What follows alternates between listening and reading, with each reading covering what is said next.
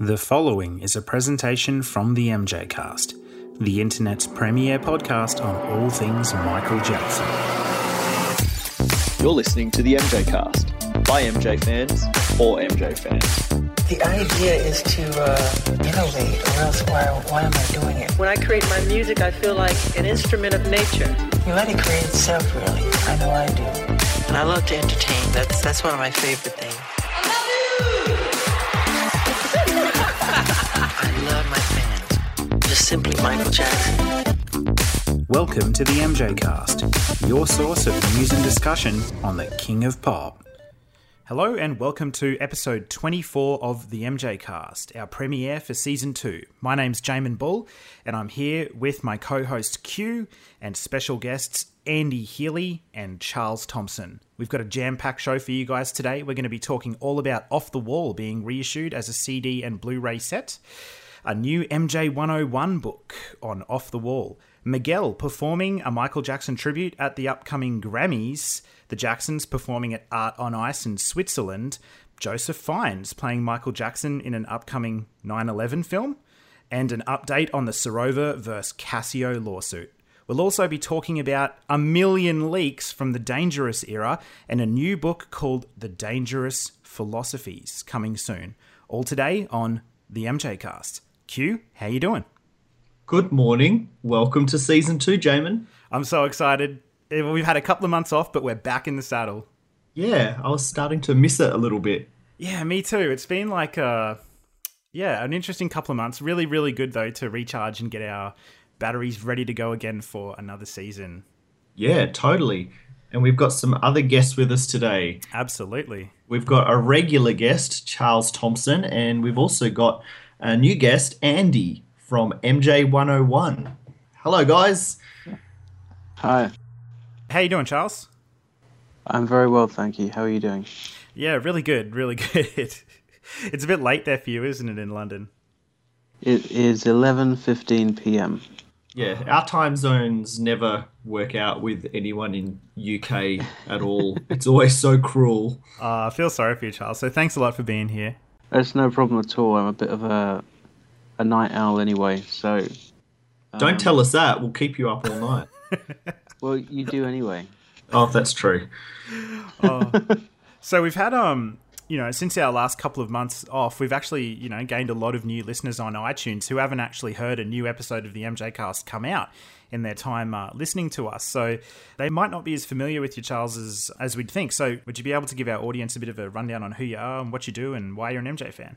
Okay, well, in terms of who I am and what I do, I am a reporter in England. I work for a regional newspaper in England as a court reporter and investigative reporter. I sit in on murder trials, child abuse trials, etc. I'm best known to Michael Jackson fans because I wrote an article in the Huffington Post on the 5th anniversary of the verdicts in the Michael Jackson trial called One of the Most Shameful Episodes in Journalistic History.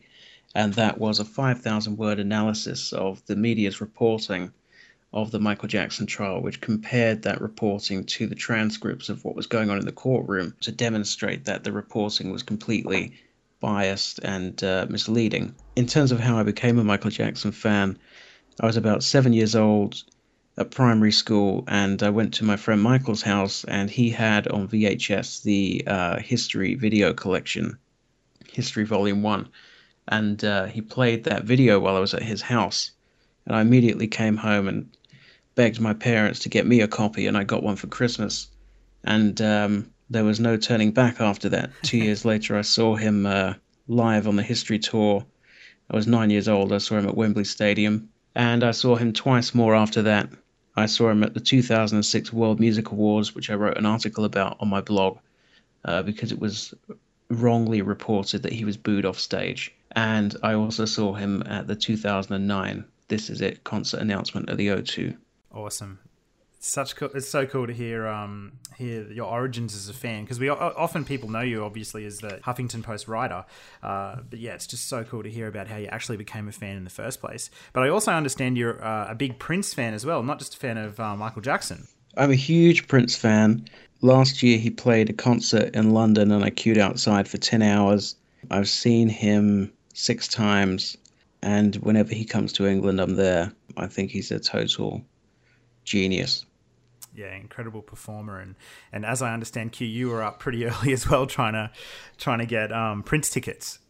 Oh no, I was trying to set up an account because he just announced yesterday that in like 2 weeks he'll be playing here in Perth, which is insane. So I was like, oh cool, now I have to figure out what my password is for that Ticket Tech account. But apparently I didn't even have a Ticket Tech account, so I had to just set one up. Charles, I've just realised you're younger than me. You're very accomplished. Am I? How old are you, Q? Older than you. How do you know? How do you know you're older than me? Because you just told me how old you were when you went to the history concert. Oh, how old were you when you went to the history concert? A couple of years older. Okay. I think Moving on. Hello, Andy. Hey, how you doing? Good. Hello over to the USA. So Andy is, I think probably best known for your incredible Michael Jackson 101 book series, your ebook series, which are stunning, and a new one was just released this week. But did you want to tell us a little about yourself and about your incredible book series and some other stuff that you might have worked on and how you became an MJ fan? Sure. Let's start at the beginning. I became a fan of MJ back in '79 when Off the Wall was released. I heard "Don't Stop Till You Get Enough" on the radio, and pretty much that day went out and got, not that day, but when the album came out, went out and got the vinyl. And yeah, had basically been a fan since then. Fortunate enough to have seen Michael on the Bad Tour, 4 shows of the History Tour, and did have tickets for This Is It, but we all know how that played out. My association in terms of doing the MJ 101 series, first book, MJ 101 Greatest Songs, was published, or released rather, in 2013, and then since then I've just been doing supplements, little add-on ebooks to cover off various other items in terms of his career, short films, remixes, the History album, and recently Off the Wall. Yeah, and what an amazing series it is, Andy. I think it's incredible. I really want to just give you some props, mate, because I think you're just a total class act. The books themselves, the ebooks, are just full of beautiful high-resolution images. The layout of the text, everything is just absolutely stunning and a real pleasure to engage with, especially on an iPad or something like that where everything's displayed so clearly. Oh, yeah. My iPad Air, it's gorgeous. Thank you. I want to ask you, I've been meaning to ask you for a little while about this actually, but you've got an interesting sort of model on your website. When somebody goes there to actually access an MJ 101 ebook to download to their device, obviously they're all free in a sense, except that they've got to pay in a certain way, and they pay with getting the word out on social media. So when you go to download it, the site asks you to tweet out or put a Facebook post up about this to get the word out. How come you chose that model instead of money? Because I mean, the products are so incredible. I'd be totally willing to pay for them. I do have a running joke with my wife that if I charged, let's say, I don't know, $5 or $10 for a book, I'd probably have earned to date probably about $10. I doubt that. So, no, I mean, my intent was always to, this is just one fan's point of view, trying to, engage other fans in discussion about the music. And my aim was always just to produce them and release them and let everybody access them for free. The pay with a tweet thing came around just as a way of basically trying to get the word out. And it's only on 2 of the 5 books that are currently available. And I keep going back and forth whether it's a good thing or a bad thing. But, I've had a pretty positive response from people thinking that it's a fair trade to just tweet about the book and get a free copy. So, yeah. I think it's more than a fair trade, and we are always happy to let people know about your stuff. And when there's a new release, like there has been this week with the Off the Wall ebook. But if anyone heads over to mj101series.com, you will see the full collection, and you can download those with a click and enjoy them because, yeah, I love them. They're just beautiful, and I really sort of wish that you got more props for them, really. Like, I would be quite happy to see you in the Off the Wall documentary talking about Michael's work. Definitely. Yeah, I don't know whether I'm that qualified as some of the people, but maybe, I don't know, who knows. But, it's just, as I say, it's just kind of, one fan's passion and commitment about the music of Michael and trying to get the focus back onto it because for me, for too many years, there were other things that seemed to dominate the actual artistry and music that he produced. So it was just, my gentle nudge to kind of get it back in that direction. Well, I think it's certainly helped. In addition to the incredible content of what you write, it's the visual appearance of the books that I find just stunning. Like the attention to detail with typography, text placement, image placement. Like, I've got to ask, like, how calculated is all of that? Like, how much work do you put into how the books appear?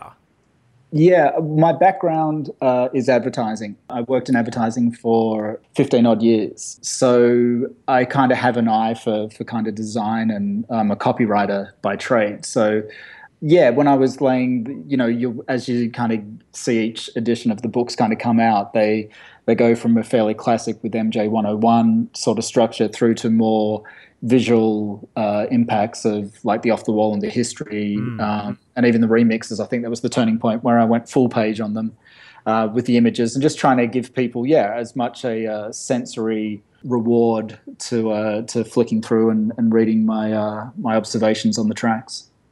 Yeah, Jamin raves about the typography and all the visual stuff quite often on our phone calls. Aesthetically, I find the series to just be so, like you said, rewarding, just sitting there with an iPad, and especially like, with a retina display where you can't distinguish the pixels, and seeing these incredible photos from the era.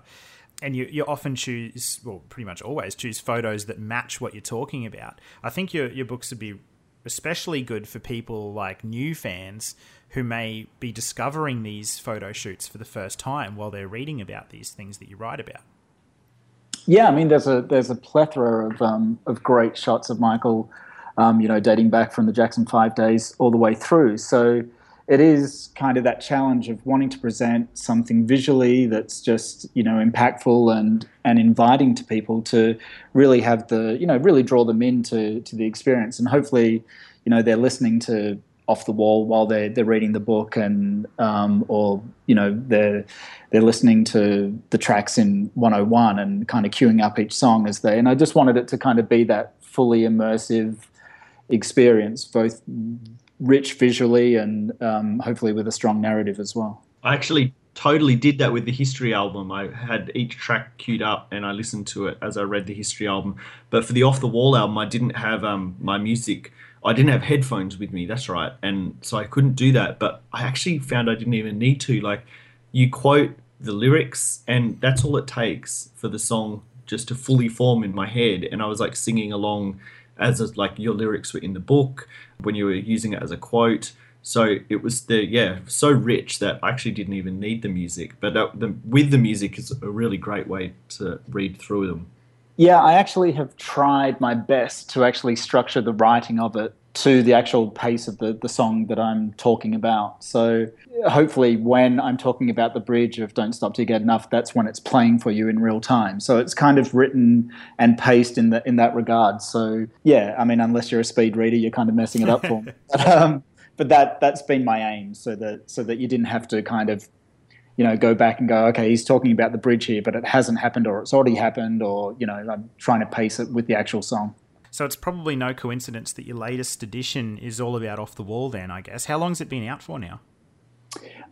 Just released it, I think, February the 5th. So I think it's only been like a week, just over a week now. Yeah, so just a few weeks before the new product comes out for fans to enjoy. So what an awesome companion to the set we're about to get. And that might lead us into our first news item, I think, of the of today's show. And it's all about Off the Wall, obviously, coming out very shortly. There was a press release that came out from Sony and the Michael Jackson estate telling us that Off the Wall is to be reissued as a CD and Blu-ray set, and also a CD and DVD set for those of you who like DVDs. And that's to come out on February 26th this month. So might ask Charles, how are you feeling about this Off the Wall reissue? Are you excited about it, or? No. I mean, I have plenty of copies of Off the Wall already from the previous re-releases. remastered versions, etc. The only thing that really was of interest to me was the documentary, which I watched the other day, and probably won't watch again. Yeah, and we'll cover that probably a little bit later in the show. We're going to talk about that as our main discussion topic. But yeah, it was, and I didn't mind it. I thought it was an interesting thing to watch. I am interested mainly when I think about the set itself being released as, you know, a CD and DVD or Blu-ray set. One of the obvious exclusions from the set is any kind of extra material, like demos or, you know, like extended mixes, remixes, acapellas, instrumentals, anything like that. There's none of that on there. It's just the album sort of as it was originally released, being put out there with this documentary. And really, Sony are asking fans that have bought this album to buy it again to get this documentary. And I don't know how I really feel about that. In a sense, I actually am really excited about this coming out because it means new fans that have never bought Off the Wall will be able to get it in a pretty good set, including this documentary. And is that kind of how you feel, Q? Or? Yeah, I think so. Like, I don't have a huge urge or need to get it because, like Charles, I've got so many versions of Off the Wall, like, you know, from vinyl all the way through the was it 2001 re-release, which actually had interviews with Rod Temperton and Quincy Jones, a new booklet, and then it also had bonus material of the demos for both Don't Stop Till You Get Enough and Workin' Day and Night, the demos from 1978. So even that had some bonus stuff on it. And this one has nothing except for the package that is different. And chalk. Inexplicably chalk. Like, I get that there's chalk on the cover of the album, but they actually have it so you can open the CD up. And it is only a CD size package. It looks really large on the video for it, but is actually only CD size. So you open it up and you use your chalk to draw on it. I can't think of any of my Michael memorabilia and products that I have that I would want to draw on with, even if it is chalk that you can rub off, but I don't want to draw, so I can't figure out where that's come from. I don't know. Maybe that was a leftover marketing thing from the 2009 release that they cancelled, or 2008, whenever they had it up on the official Michael site before This Is It took over everything. Yeah, it was a week before. A week it just got before. ripped down. Yeah, then it was complete. So maybe that was something that was going to be part of that re-release. I don't get it. I wouldn't have got it then. I'm not going to get it now. I mean, I don't get the chalk concept then, so I still don't understand it now. So I don't know. I haven't fully decided, but yeah, there's just nothing for me. I have to say, I do like the packaging, except for the chalk. I think the colours and the packaging is really nice from what I've seen on the video. I think they did I love the colours, especially of the artwork for the documentary, which we spoke about on an earlier show in season 1. I do love that artwork a lot. So, and the packaging, like even for Bad 25 box set, was quite nice. So, I don't know. I wish there was extras on it. I really do. I just wish, even if it was, these extras that we've got, I'm sure they could find some other things to put on it. They said there was nothing to put on it. It's very true. Andy, what do you think about this product? Yeah, I mean, I kind of agree with what everyone's saying. The completist in me will obviously go out and buy it, and I think that's part of what Sony kind of banks on, that generational fans will go out and buy it for the umpteenth time. You know, there were missed opportunities, as you know, has been discussed. There's the Don't Stop Till You Get Enough demo, Working Day and Night demo. We've got She's Out of My Life demo as well that's been released. That would have been incredible. There is a demo for I Can't Help It. So they could have easily packaged together demos that are readily available. They could have done, not many fans, well, potentially not many fans know that the album actually was released initially without claps on Off the Wall, and also what's the other song that they did they went back in basically and did little touches to the album as they would go on to do with Bad as well. So the album that I listen to most is the actual first ever pressing of the album of Off the Wall, which to me feels a little bit more organic and has a more kind of lush feel to it. When they went back in and did some overdubs on various tracks, they kind of filled out some songs that, you know, to me didn't necessarily need it. But yeah, I think there would have been opportunities to include those original mixes and just make it more of a journey of Michael during that period. Andy, can I ask about those original versions, which I only learnt about reading your book, the Off the Wall 101 book? Is that really can only be found on vinyl? No, it's because I've got it on CD as well. So the first CD issue, at least in Australia, had the original mix of the album as well. Okay. So yeah, so I've got it on CD, obviously cassette and vinyl. So it should be around, and you know, I think you can easily search YouTube now, and people have uploaded the two kind of different mixes, and whether or not you are a fan of the claps on Rock With You or stuff like that, it's, you know, all up to, I guess, how you first experienced the album. Yeah, I definitely want to hear that. I don't think I've heard those original versions before, interestingly, but I think I did read something about that on the MJ Archives, the Facebook page, the Facebook group.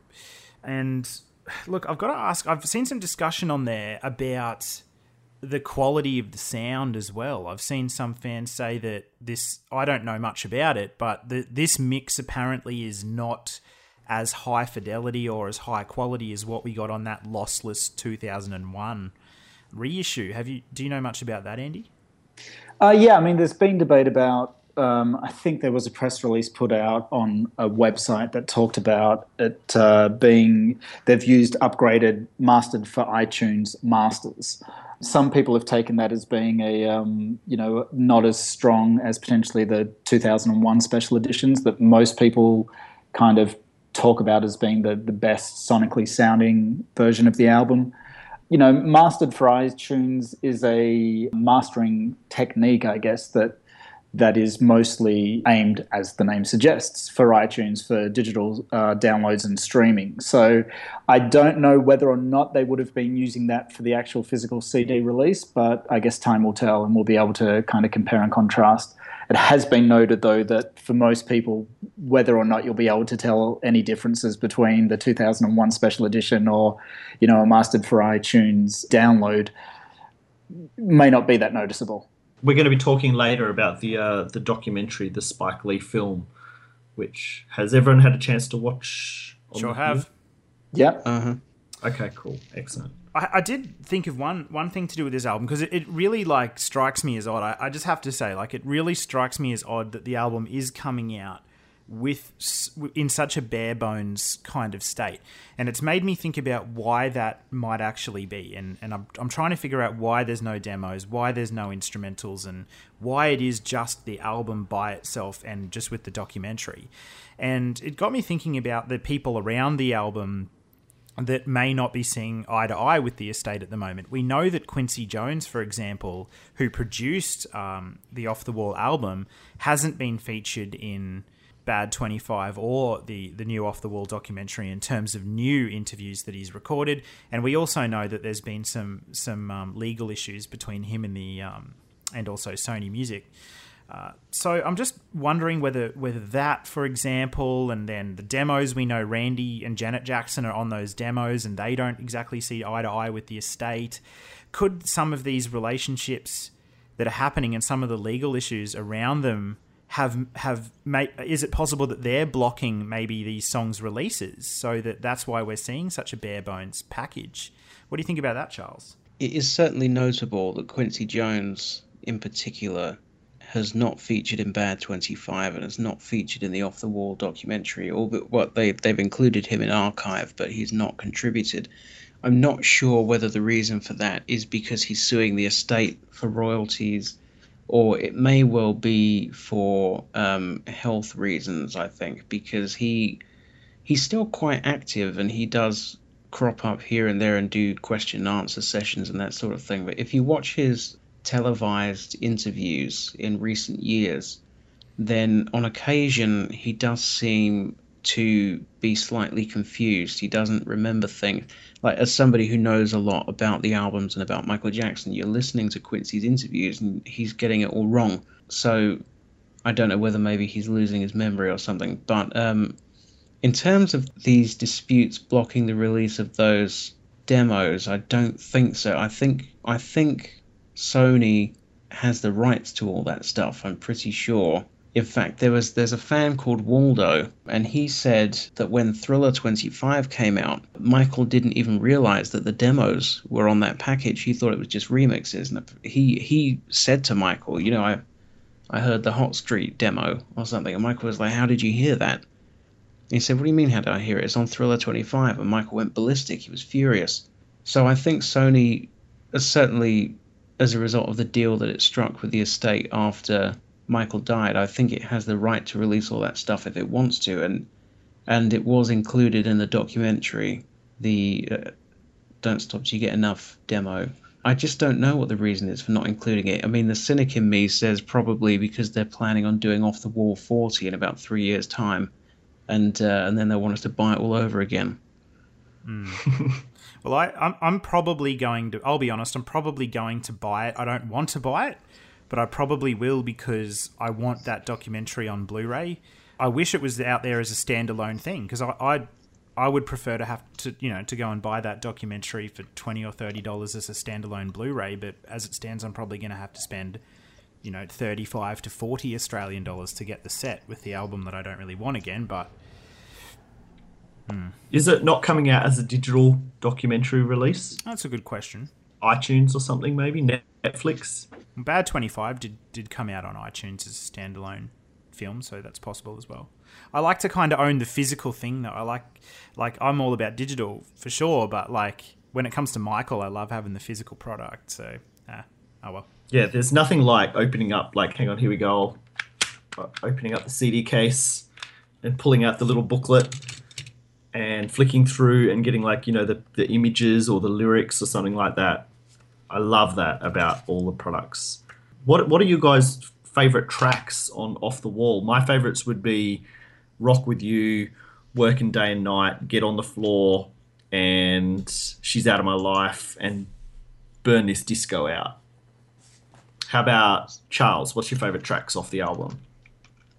Definitely Don't Stop Till You Get Enough is probably my absolute favorite, but I think I actually really, really love It's the Falling in Love. I just adore that song, and I Can't Help It as well is a massive favorite. And Working Day and Night, of course, which is just phenomenal. I just love that song, and it's incredible when you think about how young Michael was when he wrote Working Day and Night and Don't Stop Till You Get Enough, and how complex they are in terms of the arrangements. You have this just layer on top of layer on top of layer of rhythm, and it's all there in his demos as well. Really fantastically complex songs. I just think they're fantastic. How about yourself there, Andy? Yeah, so for me, definitely Don't Stop, Working Day and Night, Get on the Floor, and I Can't Help It. They're kind of like the key standout tracks for me that have kind of, stood the test of time. Just looking at the Michael tracks, so Don't Stop Till You Get Enough, Working Day and Night, and Get on the Floor, that he penned or co-wrote, you just kind of get to see an artist who you get the feeling of has learnt so much in his career and has kind of had all these ideas brewing and has kind of said, okay, here's my opportunity to kind of put them all down.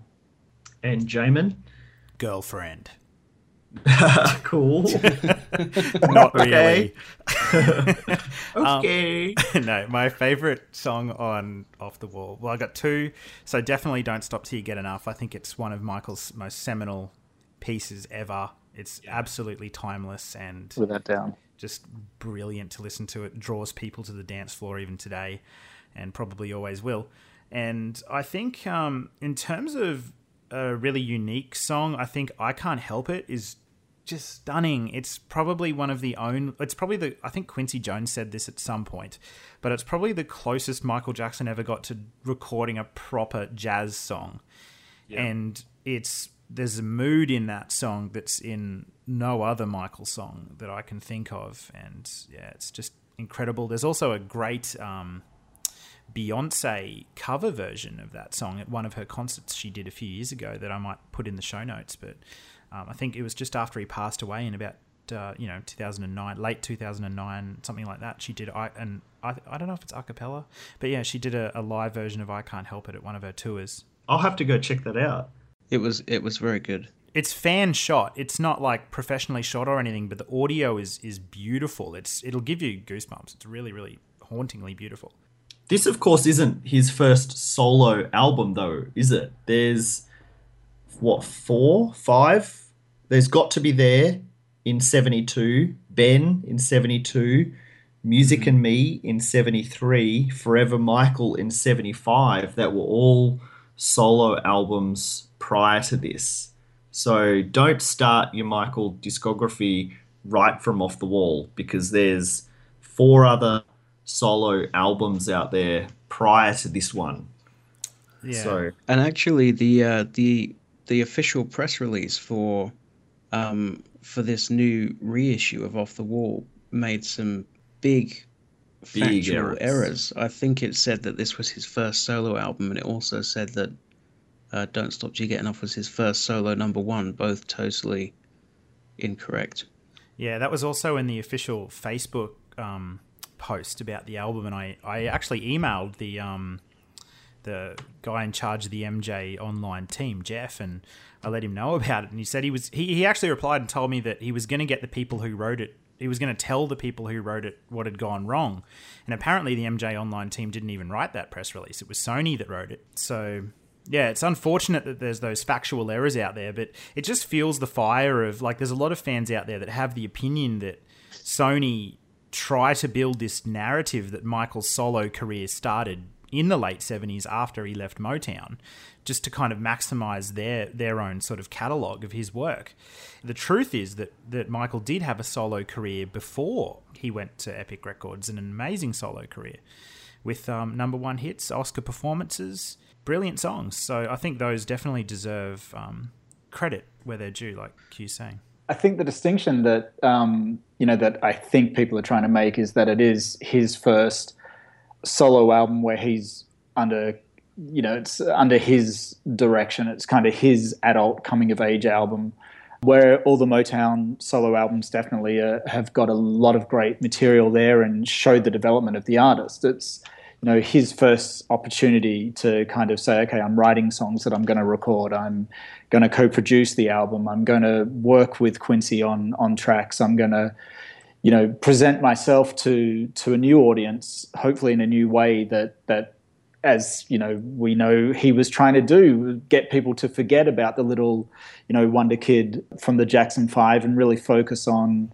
himself as a mature contemporary artist. There is a beautiful collection which came out, ironically, 5 days after Michael passed away, and it's called Hello World, and it was issued by I think Hippo Select, which is this great label that digs out old stuff that's kind of forgotten and then puts it back out. They did and everything they release is like a collector's edition. Everything they produce is stunningly packaged. They did a fantastic collection called the James Brown Singles, which was 11 double disc sets, and I have that whole thing up in my room. They're all, and the Hello World set is this kind of yellow hardback book with 3 CDs in it, which collect together all of Michael's solo Motown songs, but package it with this beautiful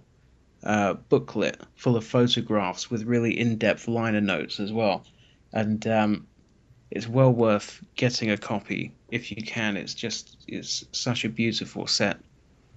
I agree. It is. It's an incredible set. I have that. It's one of my favorites, and it really fleshes out your iTunes library or your collection in general with a lot of music. And it's oh my God, it's beautiful packaging, and then the collection itself is so thorough. It's really incredible. Yeah, I've got that one. I went and bought it after MJ passed. I went on like a massive Michael Jackson buying spree and bought like everything I didn't own.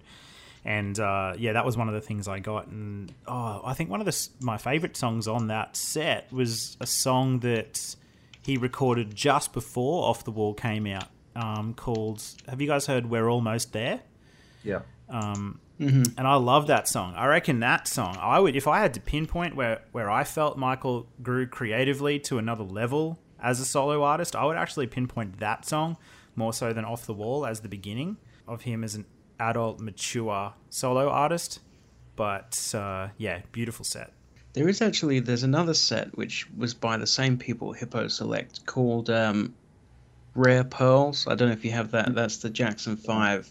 That's a Jackson 5 box set with a bunch of kind of obscure songs. Again, I think 3 CDs worth, maybe 2 CDs, I forget. But that is an even more incredible box set. So beautiful the way it's produced. And when you buy these sets from Hippo Select, and they're so stunningly put together with so much care and attention, and the liner notes are fantastic, and everything is designed beautifully. And then you look at some of the stuff that the estate has been putting out, and you just think, how come this little label that almost nobody's ever heard of is able to do such a fantastic job with these posthumous releases? And the estate and Sony managed to make everything look so kind of tacky. Yeah, I mean, the best Sony can come up with is a bit of chalk. Well, it's not like they haven't put out great products before. Let's think about the Ultimate Collection. Now, that came out when Michael Jackson was alive, though, but it's clear that Sony can put out beautiful products when they want to. But yeah, no, not posthumously. Nothing that's come out posthumously has been good, I don't think. I mean, you had the DVD collection, Vision, or whatever it's called. Yeah. With its lenticular cover. Where fantastic packaging. Yeah, but the way it was put onto the disc was appalling. I mean, all the videos were in the wrong aspect ratios. All the videos were in stereo 2.0. Now, those videos all came out on DVD in 2001, and they were in 5.1 surround sound. And then you're coming forward like 9 years to what is supposed to be the Ultimate Collection, and they've reduced everything back to stereo 2.0. You're just going, what are you doing? Yeah. And it just seems like with everything that everything that's come out posthumously seems to have been a bodge job in some way. You had the bad DVD, which was like worse quality than a lot of the bootlegs that have been circulating for years. It just all seems a bit sort of slipshod. And then you get hold of these beautiful Hippo Select sets like Rare Pearls, and they're just incredible by comparison. They really put Sony to shame. Yeah.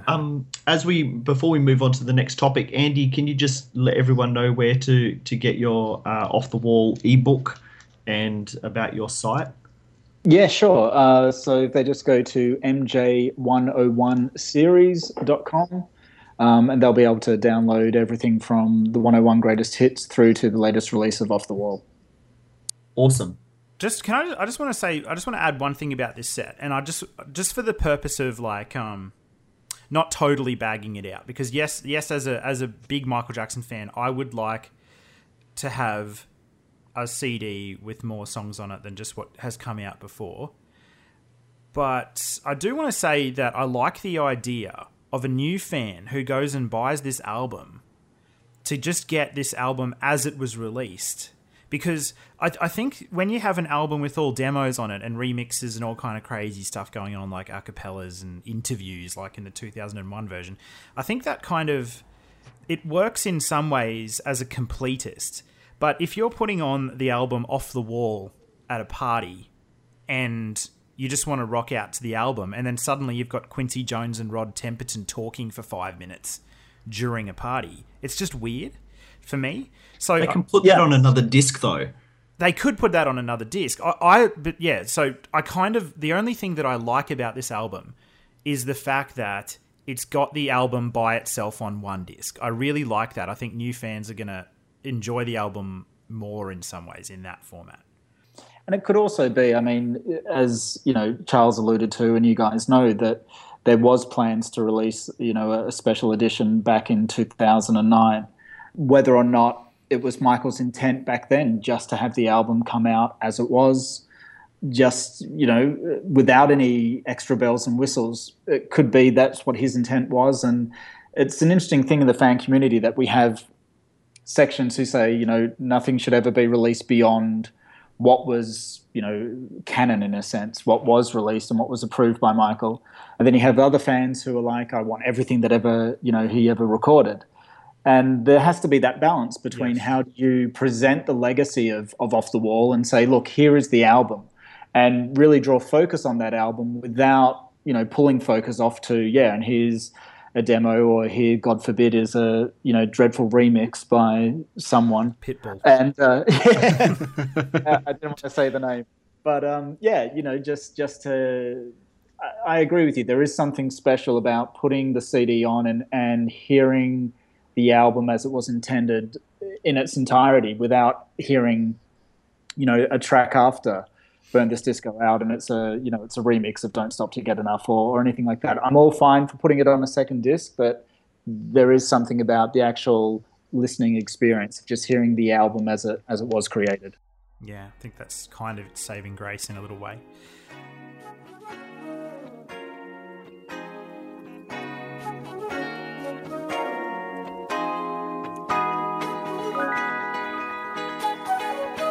When the world is on your shoulder,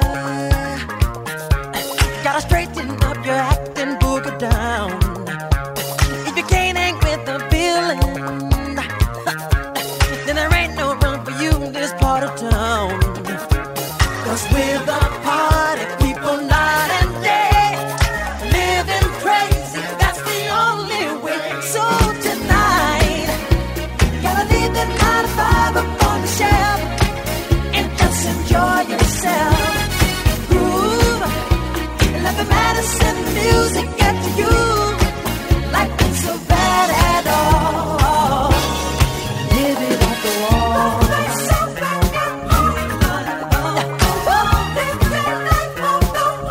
Live it off the wall. You can shout out all you want to, 'cause there ain't no sin and folks are getting loud. If you take the chance and do it, and there ain't no one who's gonna put you down. 'Cause we're the party people night and day, living crazy, that's the only way. So tonight, gotta leave the 9 to 5 up on the shelf and just enjoy yourself. Come on and groove, and let the medicine music get to you. Life is so bad at all. Live it off the wall.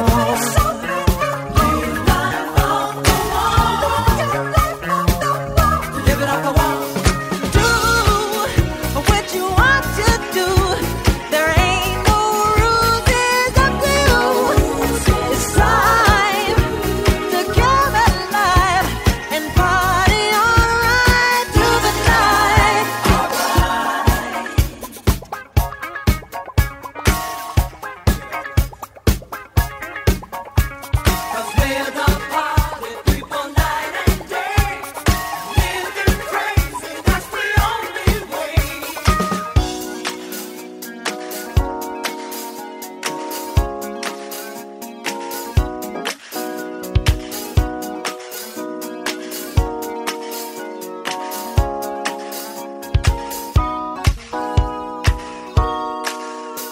But I hide your inhibitions. Gotta let that fool loose deep inside your soul. Wanna see an exhibition? Better do it now before you get too old. 'Cause we're the party people night and day, living crazy, that's the only way. So tonight, gotta leave the 9 to 5 up on the shelf and just enjoy yourself. Come on and groove, yeah. Let the medicine music get to you. Life ain't so bad at all. If you're living on the wall, gotta leave the 9 to 5 up on the shelf. Yeah, just enjoy yourself. Come on and groove, yeah. Let the medicine music get to you.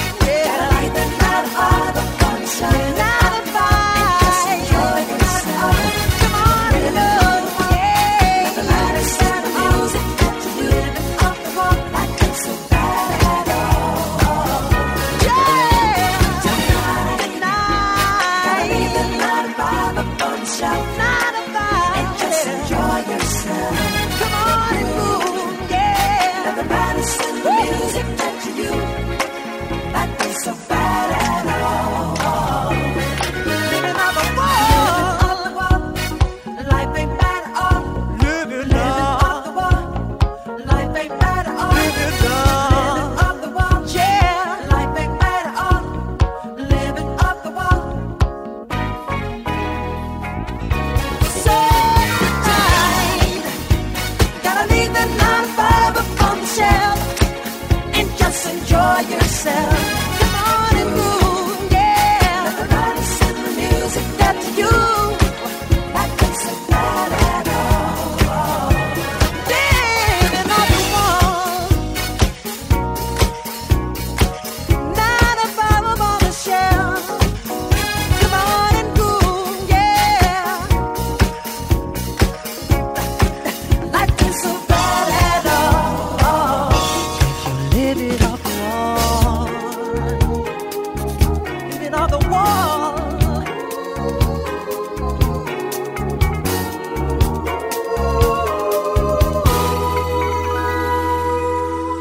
Hey, this is Taj Jackson of 3T, and you're listening to the MJ Cast. So in other news, we've got a performance coming up soon at the Grammys. I think the Grammys are happening pretty shortly. I think they're actually in 2 days. They'll probably happen before this episode comes out. And at the 58th Annual Grammy Awards, there will be a performance by Miguel. It's going to be She's Out of My Life to coincide with the Off the Wall reissue. I've got to be honest, I don't really know much about this singer. Like I've heard the name, I've seen him featured on other artists' music, and I from what I understand, he's a great vocalist. But yeah, we've got another Michael Jackson Grammys nod coming up very shortly to enjoy. Q, are you looking forward to it? I'm looking forward to it because it's such a good song. I don't know the artist off the top of my head. He has been on the Grammys before performing, but yeah, it's a beautiful song. So I am looking forward to seeing the performance, and any tribute, I think, is always really cool. Totally. Charles? I really am not particularly interested. I mean, I don't think I've ever seen anybody cover a Michael Jackson song and really do a particularly good job of it. I know She's Out of My Life is not a Michael Jackson song. He didn't write it, but I just find that it's very rare that anybody is able to cover anything that he's done and do a particularly good job of it. I don't know a whole heap about Miguel, but all this stuff. I mean, these awards performances tend to just end in disaster. You had that hideous Earth Song thing with Smokey Robinson and a few other people. Then you had Chris Brown when he did that awful tribute, and I don't foresee good things based on precedent. I probably won't watch it, to be honest, just to spare myself the horror. It's got some cool things about it. They've got Greg Phillinganes there on keys, so that'll be a nice little nod to the original people that collaborated with Michael on some of those earlier Sony records. So I think I'll probably give it a go. But Andy, what do you reckon? Yeah, I mean, I'm a fan of Miguel, so I think he'll do a good job. Whether or not it's actually warranted, I'm not 100% sure. I think it feels more like a push to get Miguel another couple of minutes in the spotlight, and also to potentially push Off the Wall, obviously. But I just of all the songs off that album, I think that if they were going to do something, they're potentially stronger songs off there to kind of reflect more who Michael was. But it'll be interesting to see, but I'm not expecting great things from it. I hope it's subtle and classy, like Charles, what you were talking about before, seeing Chris Brown do The Way You Make Me Feel and Man in the Mirror. It just wasn't classy. There was just something about it that was not... I didn't like it at all. I don't know why. I just didn't enjoy it. I hope that Miguel is not dressed in Michael Jackson clothes or something like that. Oh, God. Sequins from head to toe. Only Michael can pull that off, people. Yeah, just something classy where he's being himself but giving a beautiful vocal rendition of She's Out of My Life. Maybe a video montage of Michael in the back. I don't know, but just something classy. I think it'd be nice.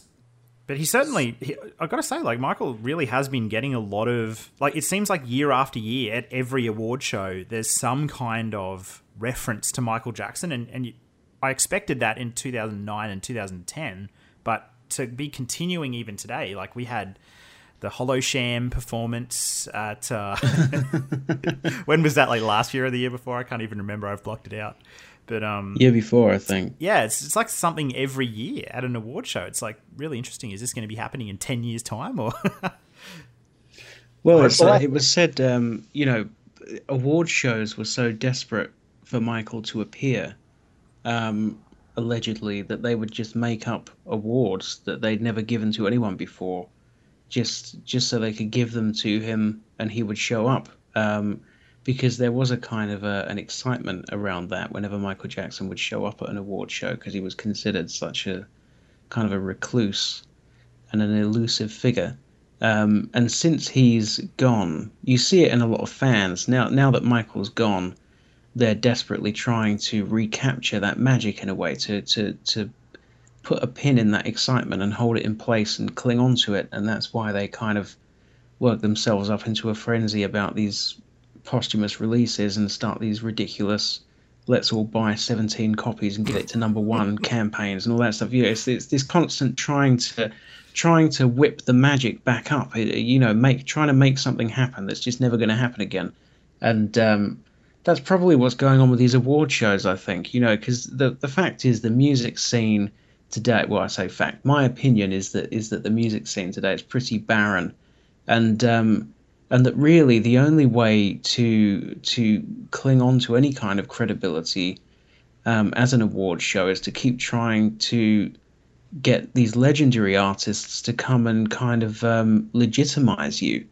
I think you need a Mick Jagger, or you need an Elton John, or you need somebody with some status and some legitimacy to come and kind of validate you as an award ceremony, I think. And I think that's probably where this is all coming from, apart from, of course, as Andy said, this is just a shameless advert for Off the Wall as well. It's basically an advert. It's not a tribute, it's an advert. But yeah, I think there's an element of that as well. Who really cares about if Chris Brown is going to be performing at an award ceremony, or if, I mean, who even is out there anyway? Rubbish. Justin Bieber, who cares?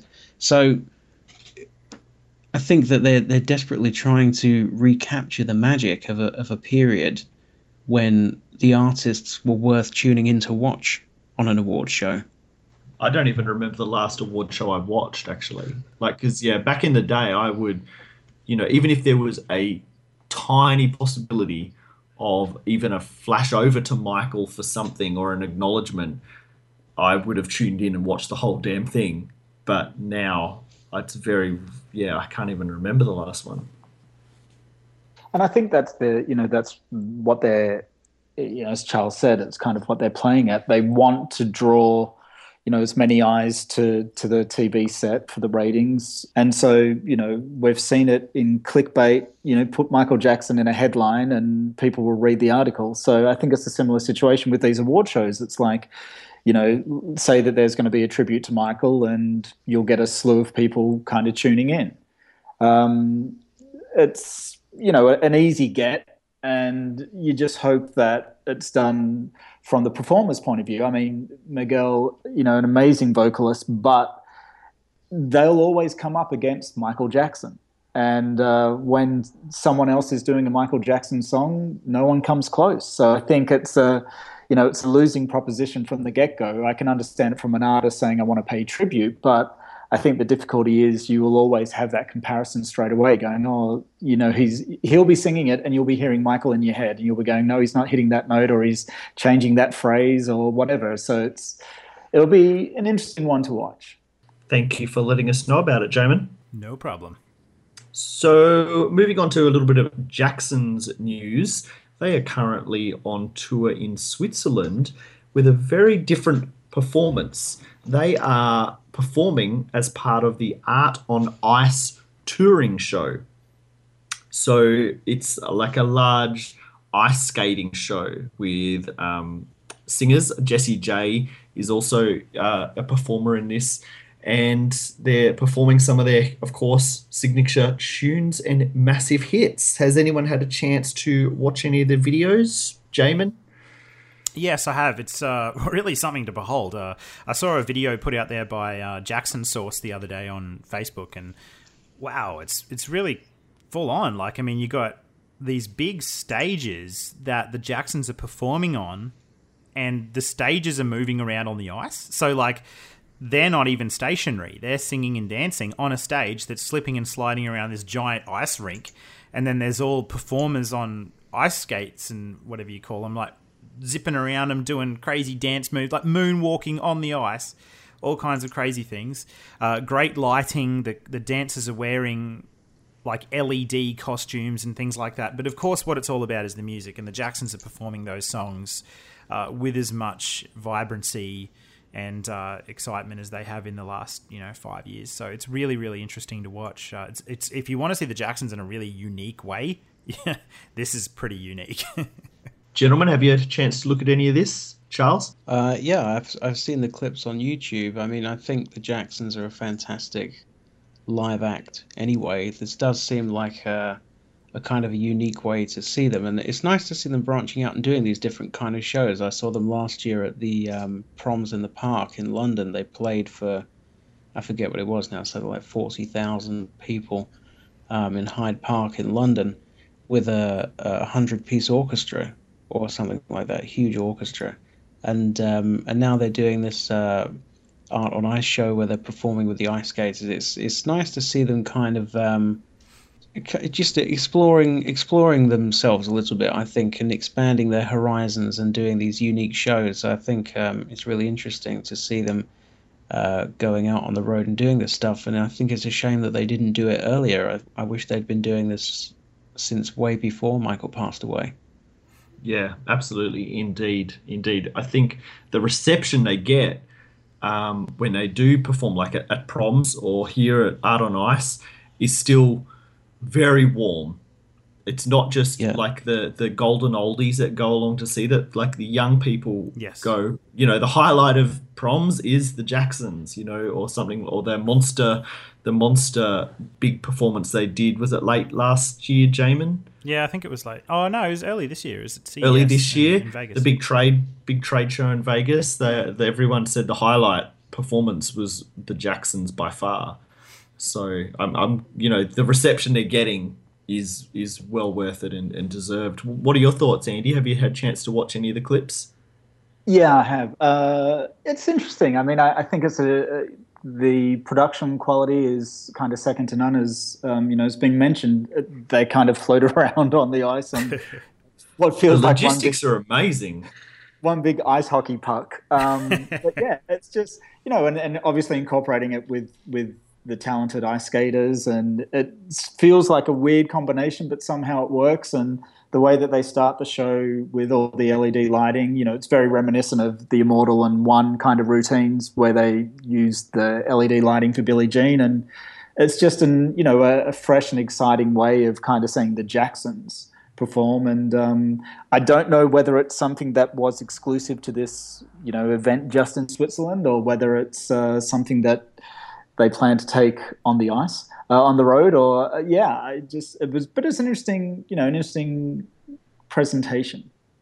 Yeah, it's something I think like it'd be way more enjoyable to see in the flesh, actually live, than watching on YouTube as well. Especially if you're already a fan of these ice skating shows or ice skating in general, which I'm not. But if I was a big ice skating fan and I went to an ice skating show, and the Jacksons were there being represented in that medium, it would just be amazing to see that. Like, yeah, I was quite blown away actually by it. What I found interesting as well was that the more the Jacksons perform over time, since Michael's passed, the more they seem to be incorporating his solo songs, especially from his later career. And I noticed in this particular show in Switzerland, they were even doing Black or White.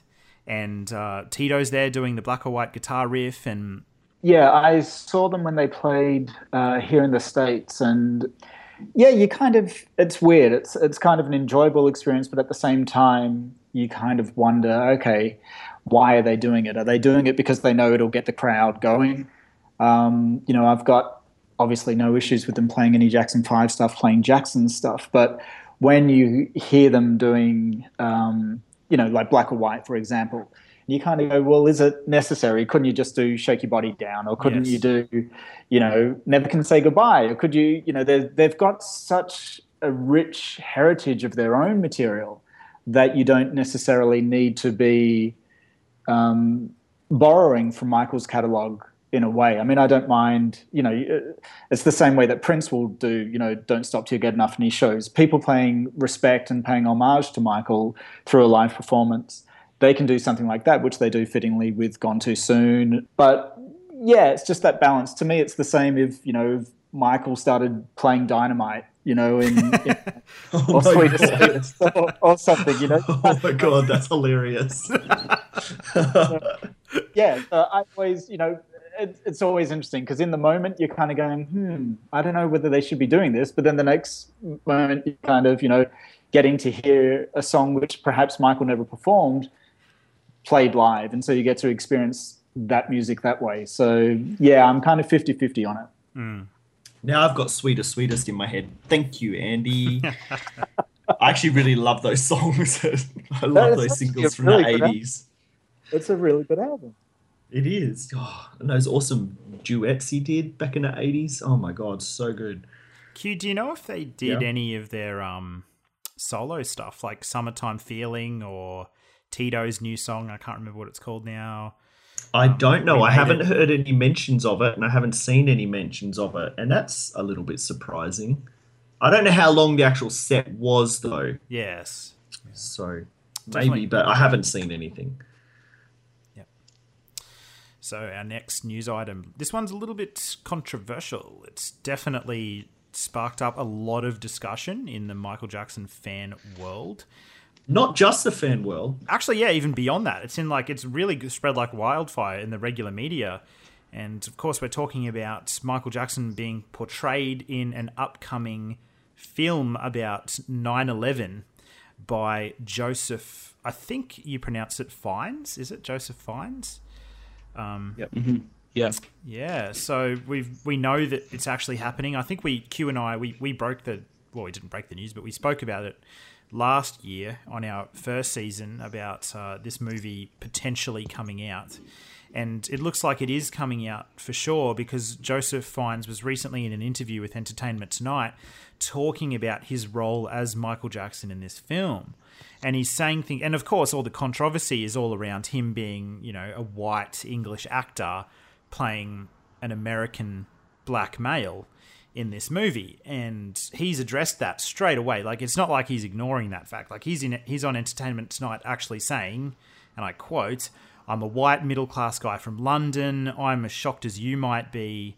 He acknowledges that Michael had vitiligo and states that he, in terms of physical appearance, was probably close to what Michael looked like at the end of his life. And basically says that he's shocked that he got the role in the first place. Why is he shocked? It's not like it's a lottery and you win a ticket. It's an acting job that you go for. I don't know. Why is he shocked? Didn't say why he was shocked. He just said he was shocked. So, movie's apparently coming out, and listeners, if you want to know what it's about, apparently it's about a supposed road trip that took place after 9/11 occurred. Michael was, of course, performing in New York City the night before, I think, 9/11 actually happened. And, he did 2 shows, his 30th anniversary celebration concerts at the Madison Square Garden, 2 shows just before the attacks. And then the next morning, apparently, he jumped on a bus with Marlon Brando and Elizabeth Taylor, who were both included on stage in those specials. And apparently they jumped on that bus and went on a road trip to the other side of America or something. Well, I'm not really sure, but apparently that didn't even happen. Like, I'm hearing that didn't even happen. It was originally in a Vanity Fair article that it happened, and I'm hearing it never did. I think TJ Jackson from 3T, Michael's nephew, was on Twitter saying that didn't actually happen. Also, the estate of Marlon Brando put a tweet out or a statement saying that this, yes, it is a good story, but it is not true at all. Yeah, and like Joseph's on social media and places saying that it's meant to be, the film is not a dig at these people. What it's meant to be is a fictional story that's meant to be comedic and endearing, and mainly is trying to highlight how detached celebrities of their level can become from society. And if you look at it from that point of view, I'm imagining something that could be lighthearted and funny. and just seeing these three characters interact. I don't know. Like, I think it'd work well as something to read, like some kind. I would like to read the screenplay, but I have no idea. I just basically think there's no way this thing can visually work on screen. I don't know. I've always thought there's just no way Michael Jackson could be properly portrayed in a film. I mean, we saw what happened with Flex Alexander in the Man in the Mirror movie, or whatever that was, that TV series. That was just ridiculous. So I don't understand how anyone could portray Michael Jackson, especially in the later period of his life when he did look like such a unique individual. Like, I don't know how anyone could portray him. But that's just my kind of thoughts on it. Andy, what do you think about this? Yeah, I think I was like everybody. You first read it and you go, okay. You try to dig into it. I mean, first of all, as you said, it was based on a Vanity Fair article, which has since been proven to be completely fictitious. Whether you look at the cultural identity of a person and say, okay, well, should Joseph Fiennes be playing, a Black American, African American person? Was there no one else, qualified to play that role? My favorite kind of uproar that came out was somebody tweeted, they'll accept him playing the role as long as Angela Bassett plays Liz Taylor. I did see that. Love it. which I think kind of, shows the hypocrisy of things. Especially in America at the moment when you have the Oscars So White kind of uproar with the lack of African American and Black actors represented. There does kind of seem a bit of whitewashing, pardon the pun, of Michael's history. And yeah, I think that the damage in it is that potentially people will believe that this took place, and people will believe that, the three of them drove their way surviving on Burger King stops and finally got back to Los Angeles. But yeah, look, I think it's a made-for-TV film, and it's part of a series that are being made. It's not something I'm going to be rushing out to watch. And as you say, I think it's going to be very difficult whether there's ever going to be a biopic of Michael. A, how to focus on which period of his life do you focus on? B, who plays him convincingly? All those elements. So, yeah, I'm not something that I'm going to be tuning into. I would have a serious issue if they continued to market this as a true story. This is not a true story. It's been denied by so many people who have first-hand knowledge. There is no argument to be made that this story could be true. It's categorically not true. So that's issue number one. If they're going to release this and claim that it's a true story, then that's bullshit, and it sucks.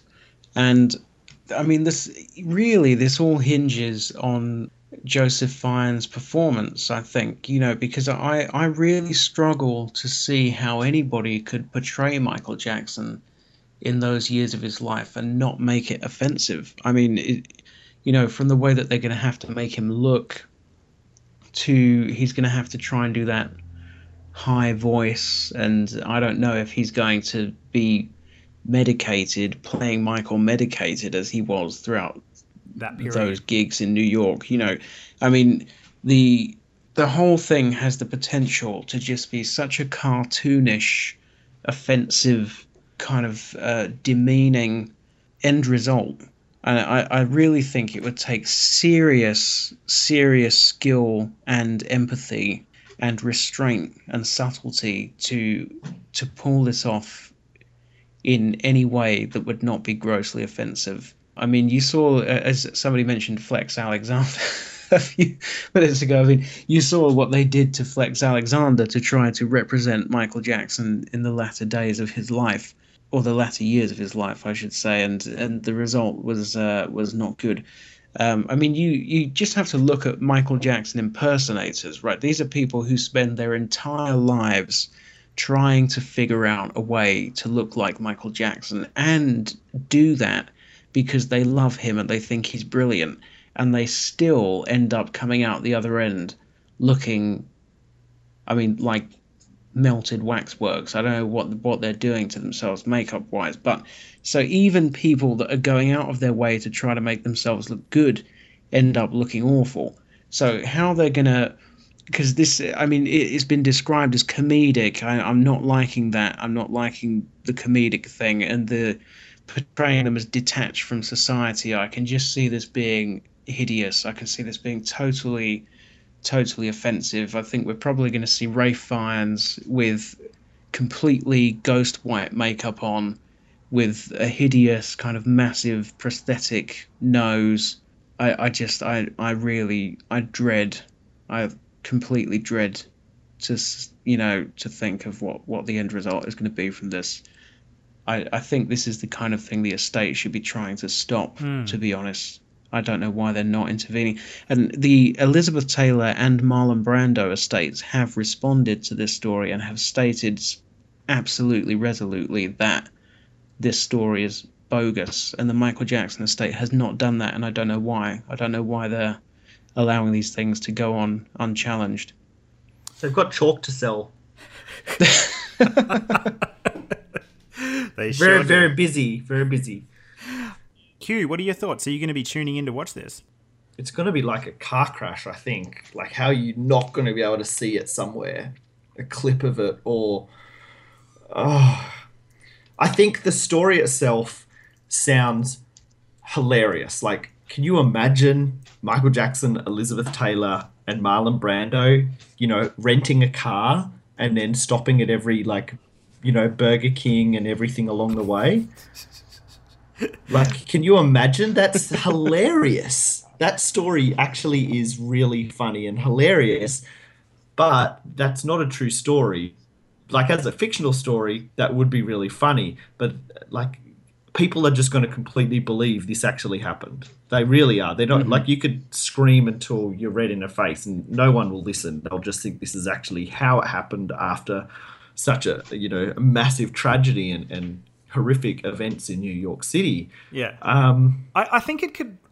What you're saying, I think it could work. Like, the in a story weird way, itself could work in a weird way. Yeah. And I have to say, oh my god, I want to see Stockard Channing play Elizabeth Taylor. She would be incredible. I'm really looking forward just to seeing that at least.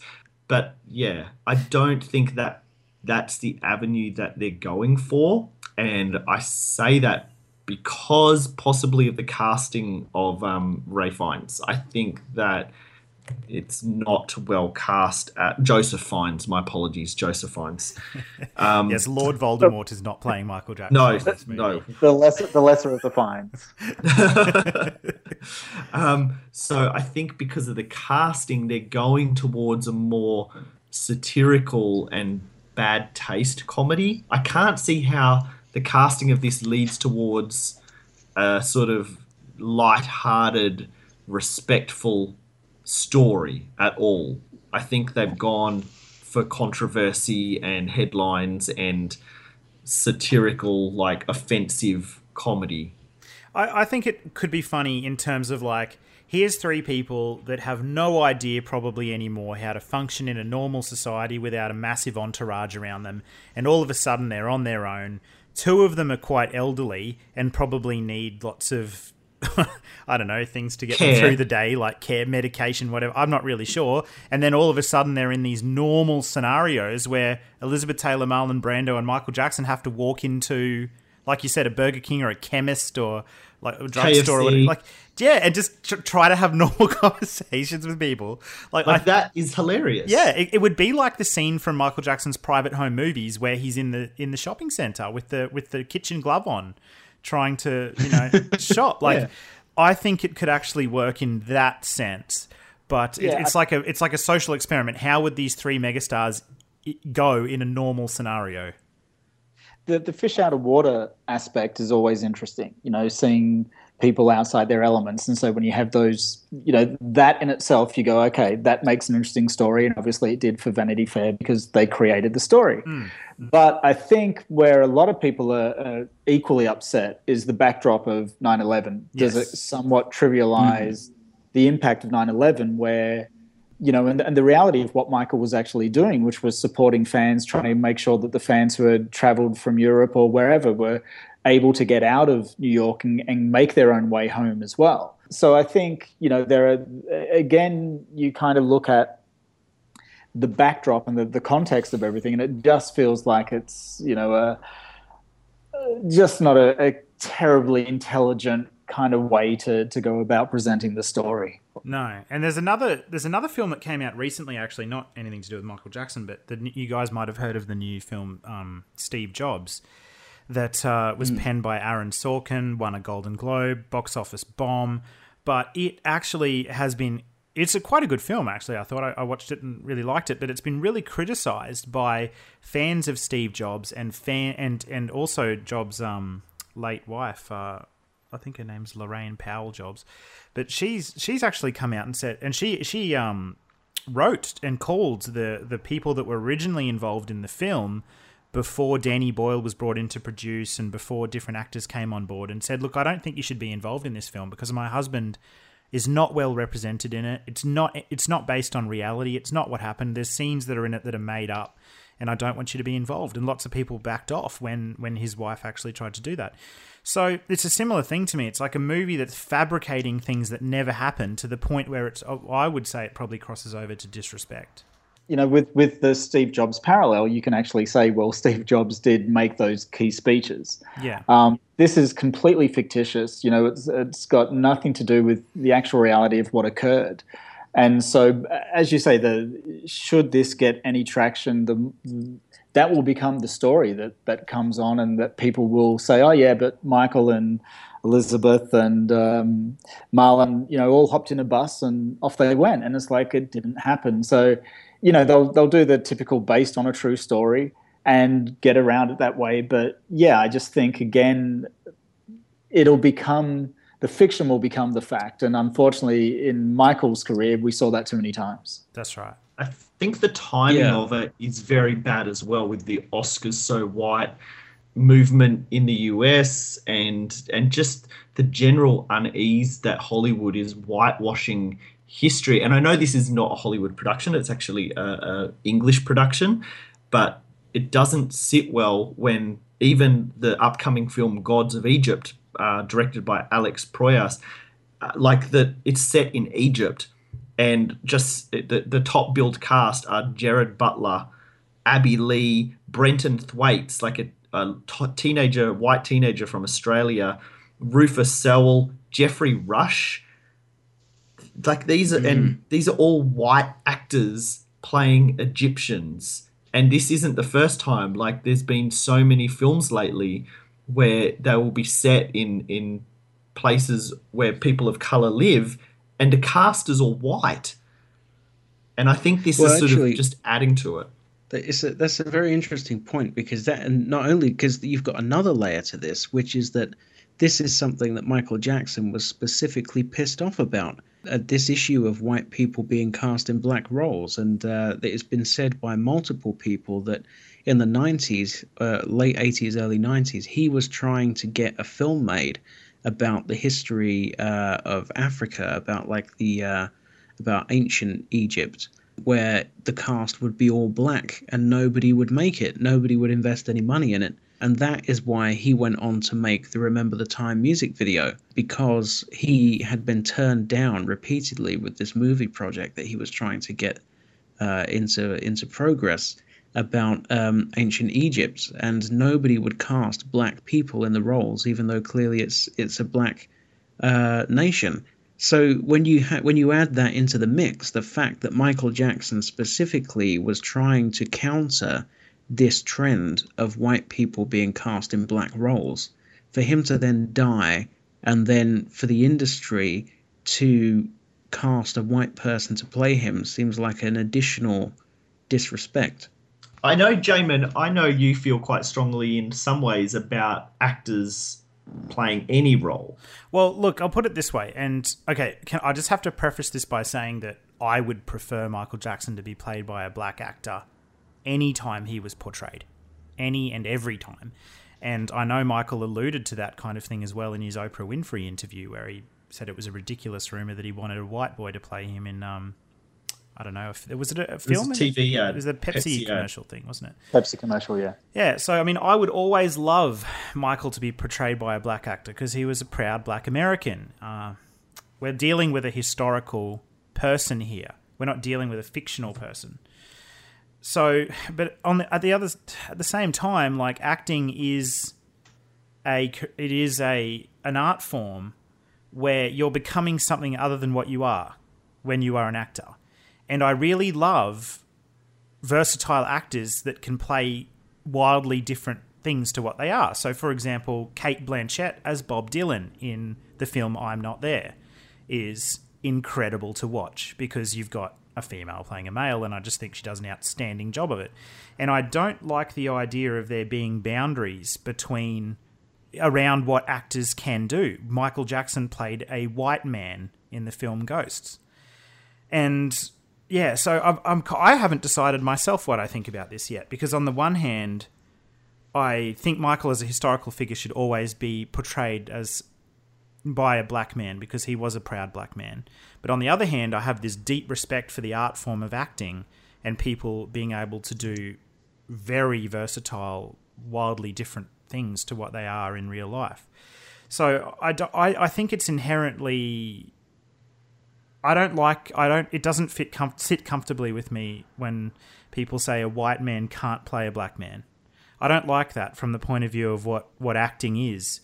But at the same time, there needs to be greater equality, or just equality in general, in the film industry. And I think there's certainly not enough black lead roles at all. So I think, yeah, again, there's been a missed opportunity to have a black lead role where it would have been really fitting and appropriate. Does that make sense? I don't know. Yeah, totally. Yeah, it's a complex scenario. Thus why there's massive public debate about it. I think the context, like the Cate Blanchett role in that film, that was a art house film that I think was experimental right from the concept of it. Yeah. This is a comedy. Yeah, it's not the same league. And that's also gender, not ethnicity, which is different as well. So, but also I think in that respect, they were, looking at, I think they have 6 characters playing Bob Dylan all throughout the film. So it's like meant to be this evolving persona that they're looking at. Look, if Denzel Washington was starring in the biopic of Elvis, would there be an uproar? Yes. There you go. Very much so.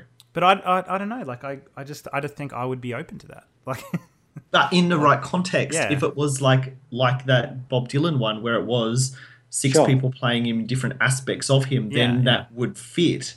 Because then that's the concept of the film, as opposed to just going, we're casting someone. Who are we going to cast? We'll cast a British white guy. Yeah. Who was it that just played Moses recently? Was that Russell Crowe or someone? Yeah. I didn't see that film, no. No, Noah. Wasn't it Noah? Oh, yeah, Noah. He played Noah. Noah's Ark. What was there was a film recently with Moses in it, and it was played by, I'm pretty sure, like just this white American actor.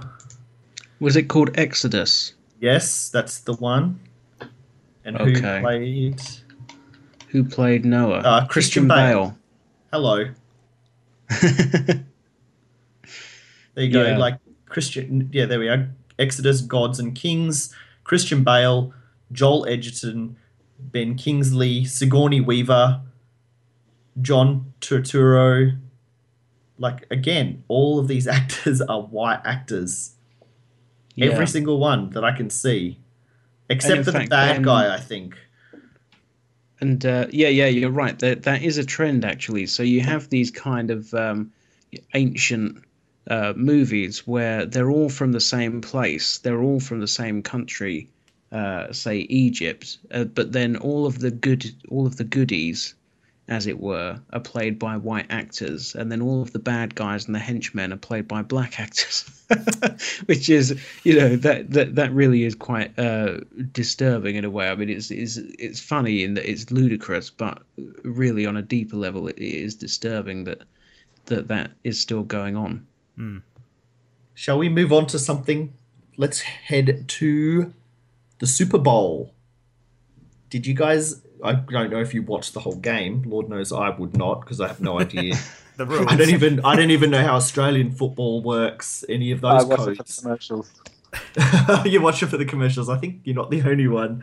And what about the halftime show? Who saw the halftime show, which was Coldplay, Beyonce, and Bruno Mars? And I think we probably all would note straight up with Beyonce a nice little nod to her favourite entertainer ever.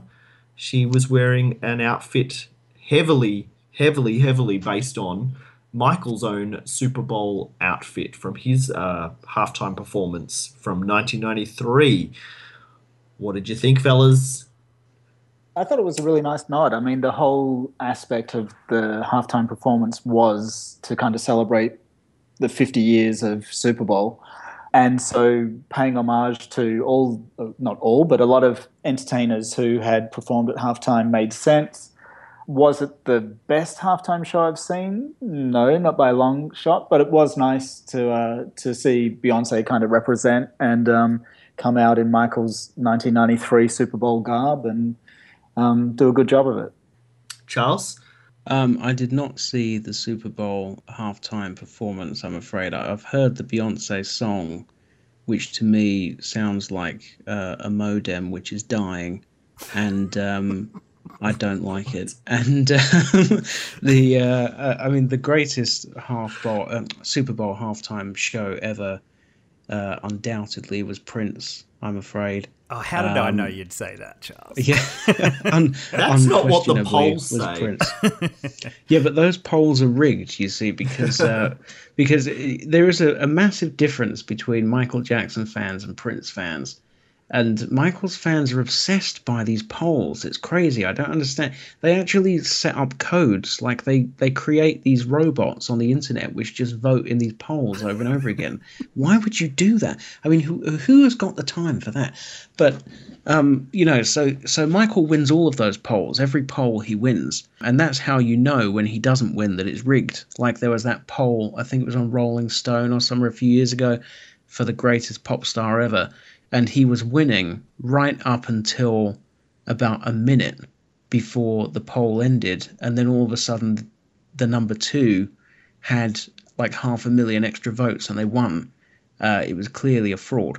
I don't know if that was Rolling Stone. I can't remember. It was a big magazine anyway. But, unquestionably, the greatest halftime show at the Super Bowl ever is Prince. I think Michael's... I get what Michael was trying to do with the images in the crowd and all that stuff, but for me, that is a hideous performance. Michael's Super Bowl performance, lip sync start to finish, and badly. I didn't see this year's one. I shan't seek it out. Not that we need to defend Michael's Super Bowl performance, but I think it is interesting to kind of note that was the change. So when Michael appeared on the Super Bowl, I think that was the first time in history they ever had ratings go up during the halftime over the actual game itself. And it kind of did set the benchmark for everybody who followed afterwards. There was more that they could do. And yeah, Prince's one was phenomenal, no doubting that. But it was kind of like that was the turning point for it and kind of like raised the bar, and then everybody, worked to top that, whether that was Madonna, Katy Perry, Janet, Rolling Stones, Bruce Springsteen, whoever. Everybody kind of like would look to that performance and go, okay, well, how do I bring my own thing to it? How do I make it a Super Bowl performance? And prior to 1993, there really weren't Super Bowl performances. Yeah, Andy, I think you make an excellent point. I actually agree with both you and Charles. I agree with Charles in the sense that I think the Super Bowl performance Michael Jackson gave vocally was one of the worst performances he ever gave, because none of it was live except the bit where he's speaking 5 octaves lower than his singing voice in between 2 songs. Yeah. So, I agree with Charles on that side, but you can't ignore the fact that that was a revolutionary moment in Super Bowl history, in live performance history, or quote-unquote live performance history, and just TV history. It was a massive, massive moment. The scale it was done was bigger than ever before. I really like watching Michael Jackson's performance because I think the choreography and the dancing's great. I think his costume's great, everything like that.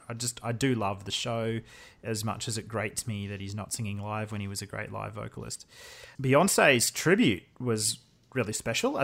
I like tributes that are subtle. I like tributes that are not impersonations. And she wasn't there moonwalking with his, jam jacket on. She was just wearing the jacket, and there was slight nods to Michael I think even a couple of moves in the choreography were similar to things Michael had done before. But yeah, it was subtle, it was respectful, it was cool. She's a huge fan of his. She says it in every single show she ever does. She does like little Michael Jackson tributes. So I thought it was amazing to watch, and it gave me goosebumps when I saw her wearing that awesome jacket. It was like I liked the halftime show. It was a decent one, and Coldplay were pretty cool. And then Bruno Mars, of course, another huge Michael fan. I believe he used to impersonate Michael as a young kid growing up. Yeah. So I think that's pretty cool that sort of he was there as well. And then the big message, the placards that the audience held up at the end, "Believe in love." I thought that just reminded me very much of the Heal the World moment. I don't think that was a direct tribute. I think that's just may have been influenced by, but that certainly gave me reminiscing of the 93 show. Yeah. But then in the video clips montage where Janet was left out of, the performer that was sort of highlighted in the video collection for the longest, again, was Michael Jackson. Yeah, that was during. Wasn't there there was a Coldplay song, wasn't there, playing over that video montage? Yeah. That was a part that gave me goosebumps for sure, because it was like paying respect to the king. It was great, but that bit where they left Janet out, man, that still grates me, because they're never gonna acknowledge that again. I know they won't acknowledge it again, but it just pisses me off, because what happened, and I don't know if we should go into a discussion around that incident, but it just annoys me, because it wasn't her fault what happened. We know it wasn't her fault, and it's just another example of a Jackson being railroaded by the media. And I just think, the performance itself has never been given the respect it deserves because of what happened at the end, the accident that happened at the end. I think the issue with it is we also are seeing it through the eyes of Jackson fans, and most of us are probably big Janet fans as well. When you kind of remove yourself from that, because I was going, okay, when are they going to show Janet? And it's like, oh, that didn't happen. But then when you kind of watch it back and you say, okay, well, they didn't show the Black Eyed Peas, they didn't show Madonna, they didn't show, a whole. I don't think they showed Tom Petty. They didn't show. Maybe they did. They showed the Rolling Stones, but there was a slew. They didn't show any of the old Disney ones either. That's before they didn't show. Yeah, before they didn't show half those. People. So there was a lot of artists who weren't represented, whether or not they should have been represented, up for debate. And I'm sure each artist will say, Tom Petty fans will say, yeah, Tom Petty should have been up there. Janet fans will say, yes, Janet should have been. Madonna fans, yes, Madonna should have been. So, I don't think it was necessarily a slight against Janet. I don't think the NFL necessarily want to go back to that or remind anyone of that. But within context, I think, it's all part and parcel of trying to cram a 50-year celebration into 12 minutes. Yeah. That makes sense. Thanks for being the voice of reason there, Andy. I'm a little bit angry. I just want to put on record that I totally do not believe that was an accident, what happened in Janet's performance. I don't believe that even 1%. No. And also that I'm totally in favour of airbrushing Madonna out of anything. And also, did they show James Brown? Yes, they did. Okay. Yeah, they showed James Brown, Whitney, Michael.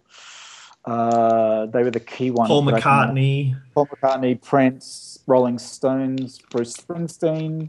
Katy Perry, I think. Did Katy get a look in? Yeah, I'm not sure. They're the ones I can remember. Yeah, it was good fun. It was nice to be reminded of the 93 Michael Hart show, though. Yeah.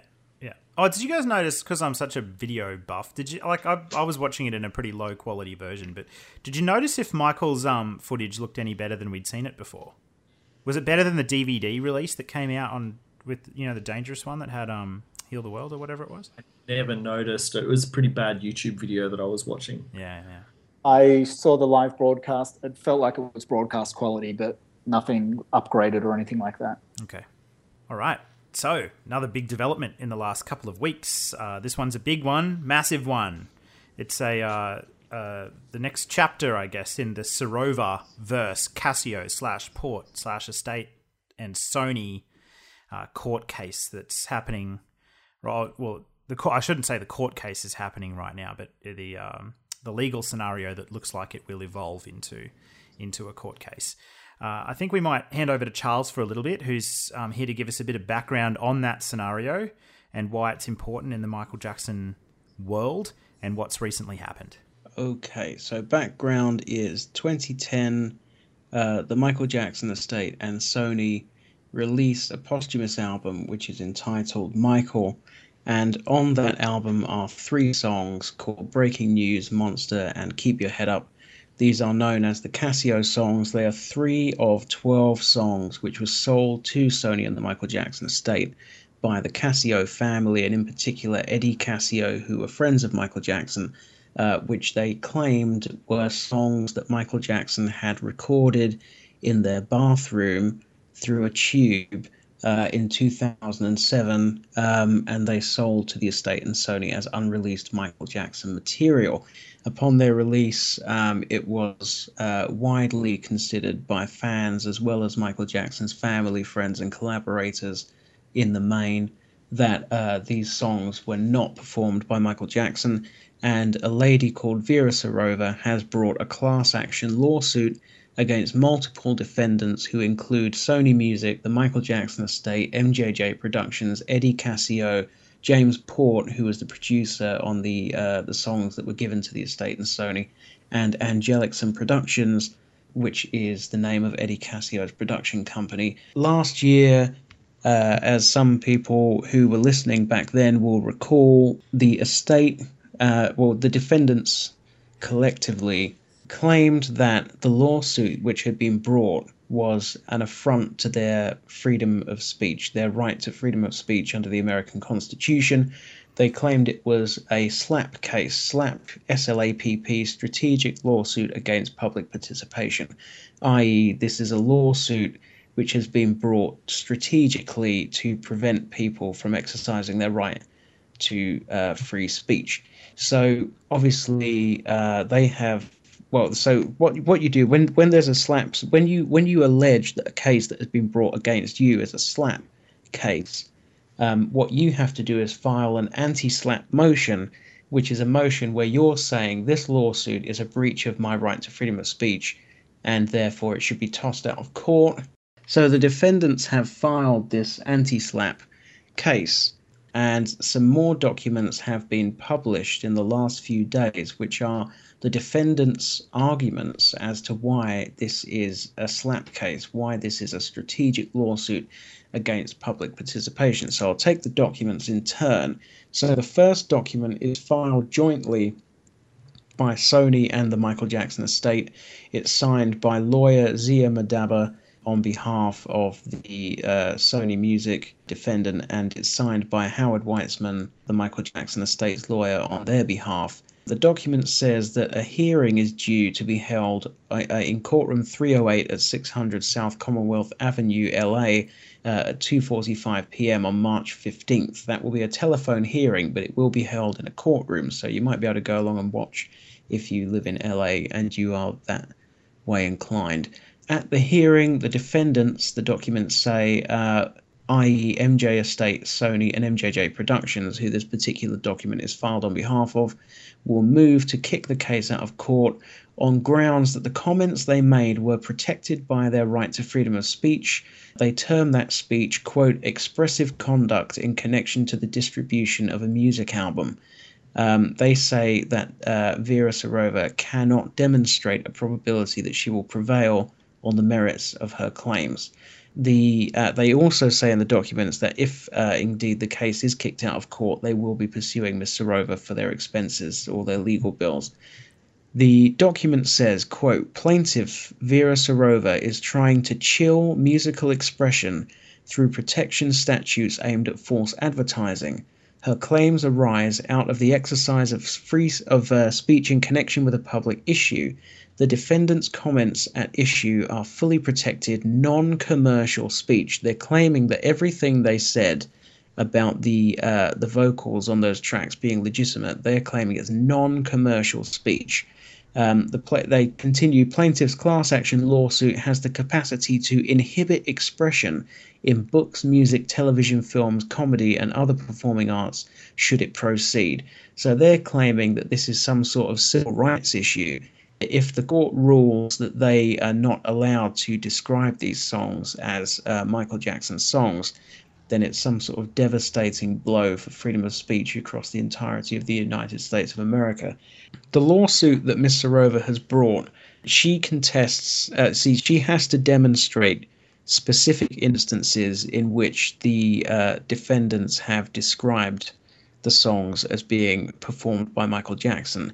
In that respect, she relies on 4 instances. The first and the most damning, in my opinion, is a statement on the back cover of the album itself, which says that the CD includes 9 previously unreleased vocal tracks performed by Michael Jackson. The second instance she relies on is a statement which was issued by Sony Music, in which it said that it had investigated the origins of the vocals and believed that they were Michael Jackson's. The third is a statement which was issued by Howard Weitzman on behalf of the estate, in which he said he was confident, the estate was confident in the results of its own investigation into the veracity of the vocals. And the fourth instance is a video which was published when the album was released, which described it as, quote, a new album from Michael Jackson. Now, Sony and the estate claim that none of these statements constitute commercial speech. They say that an advertisement in a video is not commercial speech.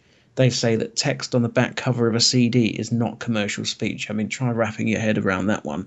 They claim that they were merely offering an opinion on a matter of public interest, and they say that in US law, offering an opinion on a matter of public interest is protected speech, and therefore, if this lawsuit is allowed to proceed, then it will have chilling effects for freedom of speech in America. They claim, quote, demanding perfect certainty about the nature of a deceased performer's contribution to an expressive work would result in Jackson's posthumous music never being released or in its release being chilled. They cite case law which states that naming the author or creator of an artwork is protected speech, and then they argue that trying to stop them from naming Michael Jackson as the creator of the Casio songs is therefore a breach of their constitutional rights. This is a very interesting issue because, of course, the whole point of the lawsuit is that Michael Jackson is not the creator. So the point of the lawsuit is that this was a false advertisement, but the estate's response is that under US law, they have an absolute right to name Michael Jackson as the creator of the music. I mean, the whole thing is mind-boggling, really. If they win on this argument, I mean, it's just extremely disturbing, in my opinion. So they then after all of this, they offer a second argument in the documents where they claim, quote, neither the estate nor Sony Music claimed Michael Jackson performed lead vocals to the press. Plaintiff attempts to attribute to these defendants a statement of fact they did not make. Neither said that Jackson performed the Casio tracks. Rather, Sony and the estate said they performed an investigation and were confident in their opinion that it was Jackson performing. By their nature, they are non-actionable opinions. Jackson died, and none of the defendants was in a position to have actual knowledge, nor did they represent that they did. So their first argument is that they were offering merely an opinion on a matter of public interest, which is protected speech. And then their second argument is that actually we never said Michael Jackson was the performer anyway. Of course, this would appear to be disputed by the fact that the back of the CD says that the CD contains 9 vocal performances by Michael Jackson. So they claim that the video advert cannot be used because it referred to the album as a whole and not to the Casio tracks specifically. They go on to say, quote, it is undisputed that at least 7 out of the 10 songs on the album contained vocal tracks performed by Michael Jackson. Accordingly, there is nothing false nor deceptive about a statement characterizing Michael as a Michael Jackson album. No reasonable consumer would understand such a statement to mean that Jackson performed every portion of every vocal track for every song on a 10-song album. So now they're saying, even if the songs are fake, it doesn't matter because 7 of them are real. That's my reading of that quote. I get that on artists' albums, singers other than the artist might perform background vocals. So I kind of get where they're going with that, but it still doesn't make sense to me. No, because we're talking about lead vocals, and we're not only talking about lead vocals, but we're talking about lead vocals which it's clearly inferred from the back of the CD are performed by Michael Jackson. It says this album contains 9 previously unreleased Michael Jackson vocals. So a hefty proportion of their argument in these documents appears to me to be directly undermined by the very words on the back of the CD cover. Now I'll move to the documents which have been filed for Eddie Cascio, James Port and Angelicson. They basically parrot the same argument. They say their speech was non-commercial because it was protected in law, because it was an opinion on a matter of public interest. In defining public interest, they state that Michael Jackson's status as the world's biggest pop star made it a matter of public interest, as did the fact that he was the highest earning dead celebrity in the world. They say, quote, in addition, as a focus of controversy, Jackson's Wikipedia page is the 5th most edited of all time, surpassing the Catholic Church, Jesus Christ, and Adolf Hitler. Consequently, the Angelicson defendants' statements that Jackson sang lead vocals on the Casio tracks were certainly about a person in the public eye. Moreover, the Angelicson defendants' purported statements were about a matter of public interest, as controversy has surrounded the Casio tracks since the inception of the album. Even before the song's release, numerous people familiar with Michael Jackson's voice disputed the authenticity of the Casio tracks, including Michael Jackson's mother, son, daughter, 3 nephews, 3 brothers, and 2 former producers. This is their own court document. So that what they're actually saying, they're saying the fact that the vocals appear to be fake resulted in a controversy. Because there was a controversy, that made it a matter of public interest.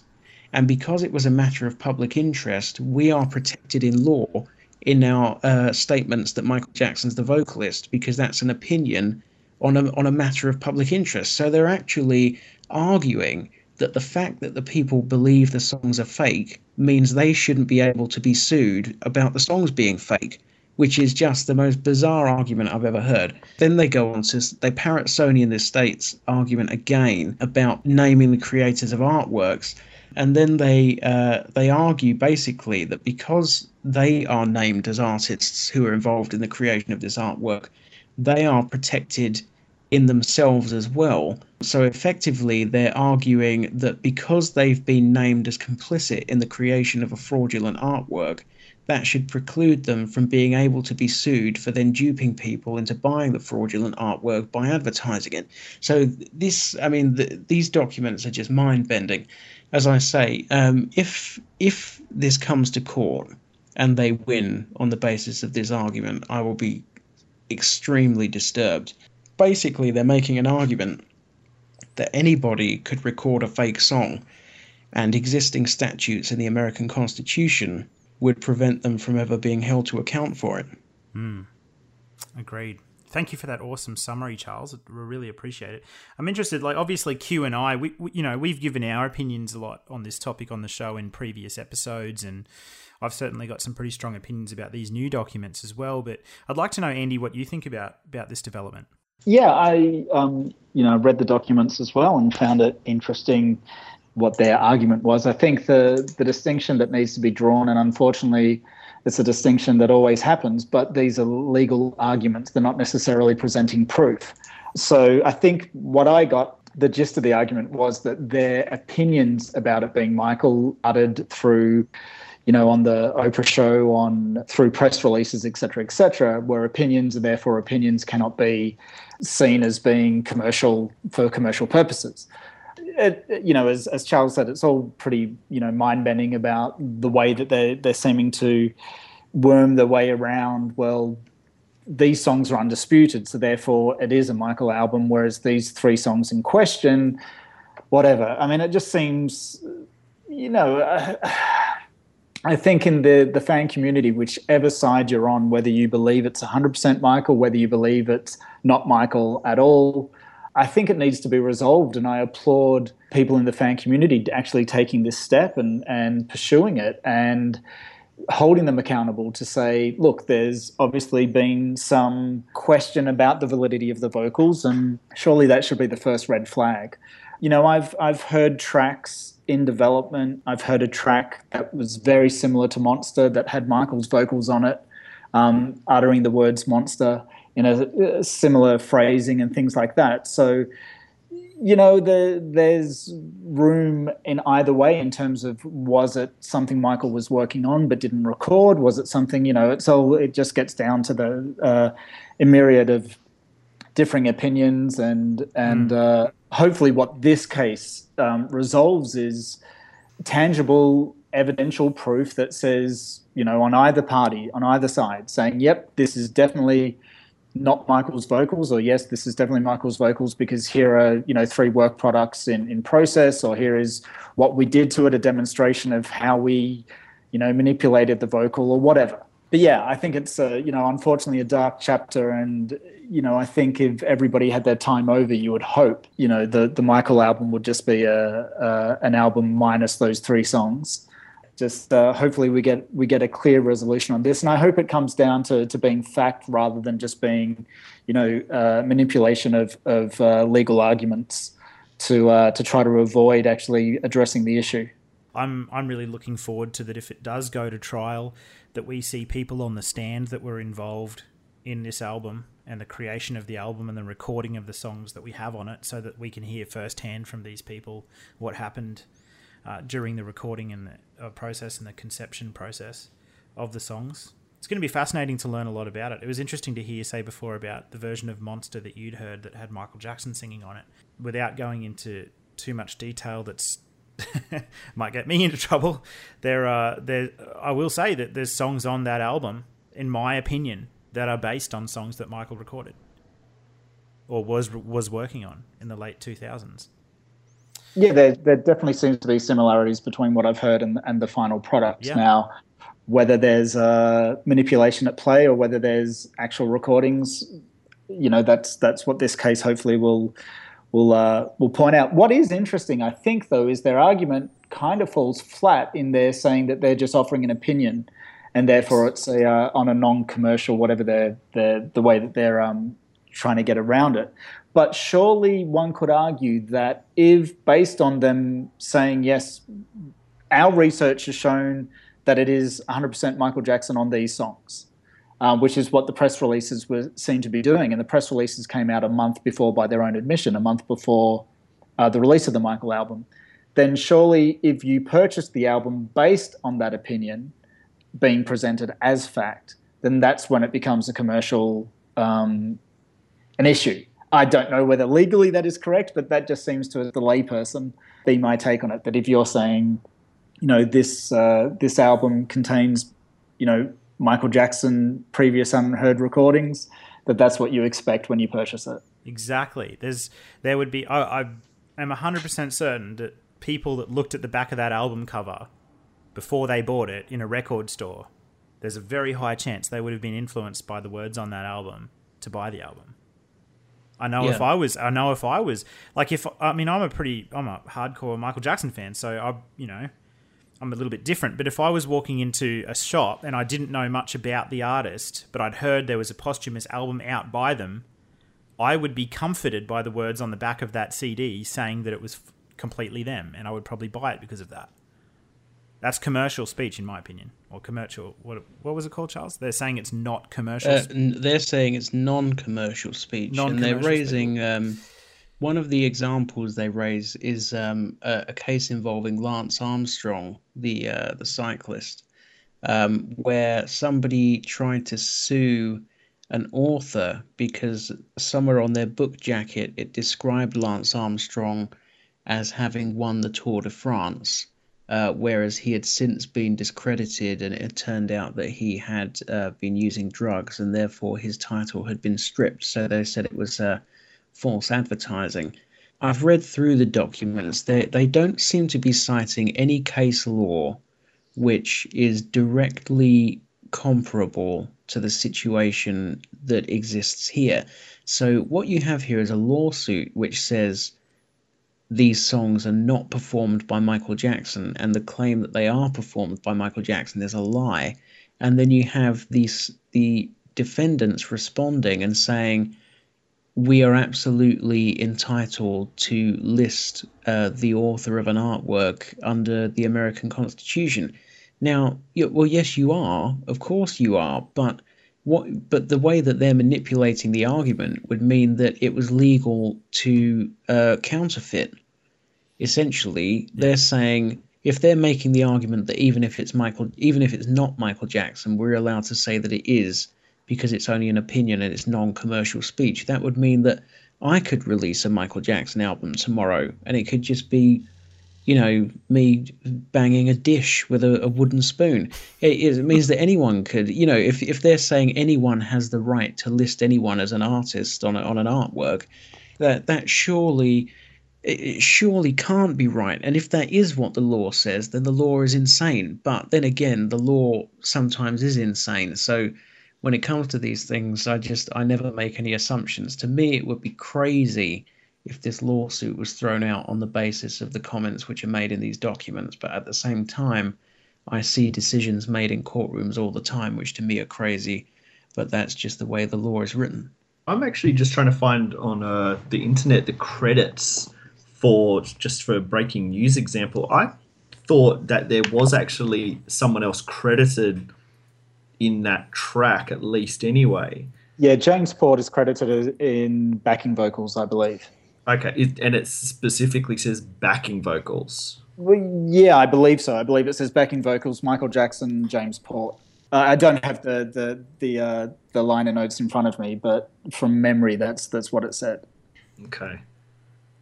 Because they also even credited Dave Grohl on the album for playing guitar, and he came out quite angrily and said, well, that's really pissed me off because I actually did record drums. Yeah, my apologies. Drums for the Lenny Kravitz track on that album, and they never used it at all, and then they still credited him for it. So the credits are all over the shop. Yeah, look, and that's not the first time that there's been liner notes that have made errors one way or the other, because as Brad Sundberg has mentioned recently, liner notes are generally written in the process of the actual recording. So sometimes liner notes will go out with wrong lyrics because the artist changed the lyrics by the time they get down to finishing their final pass on vocals, but the liner notes have been written, 3 weeks beforehand.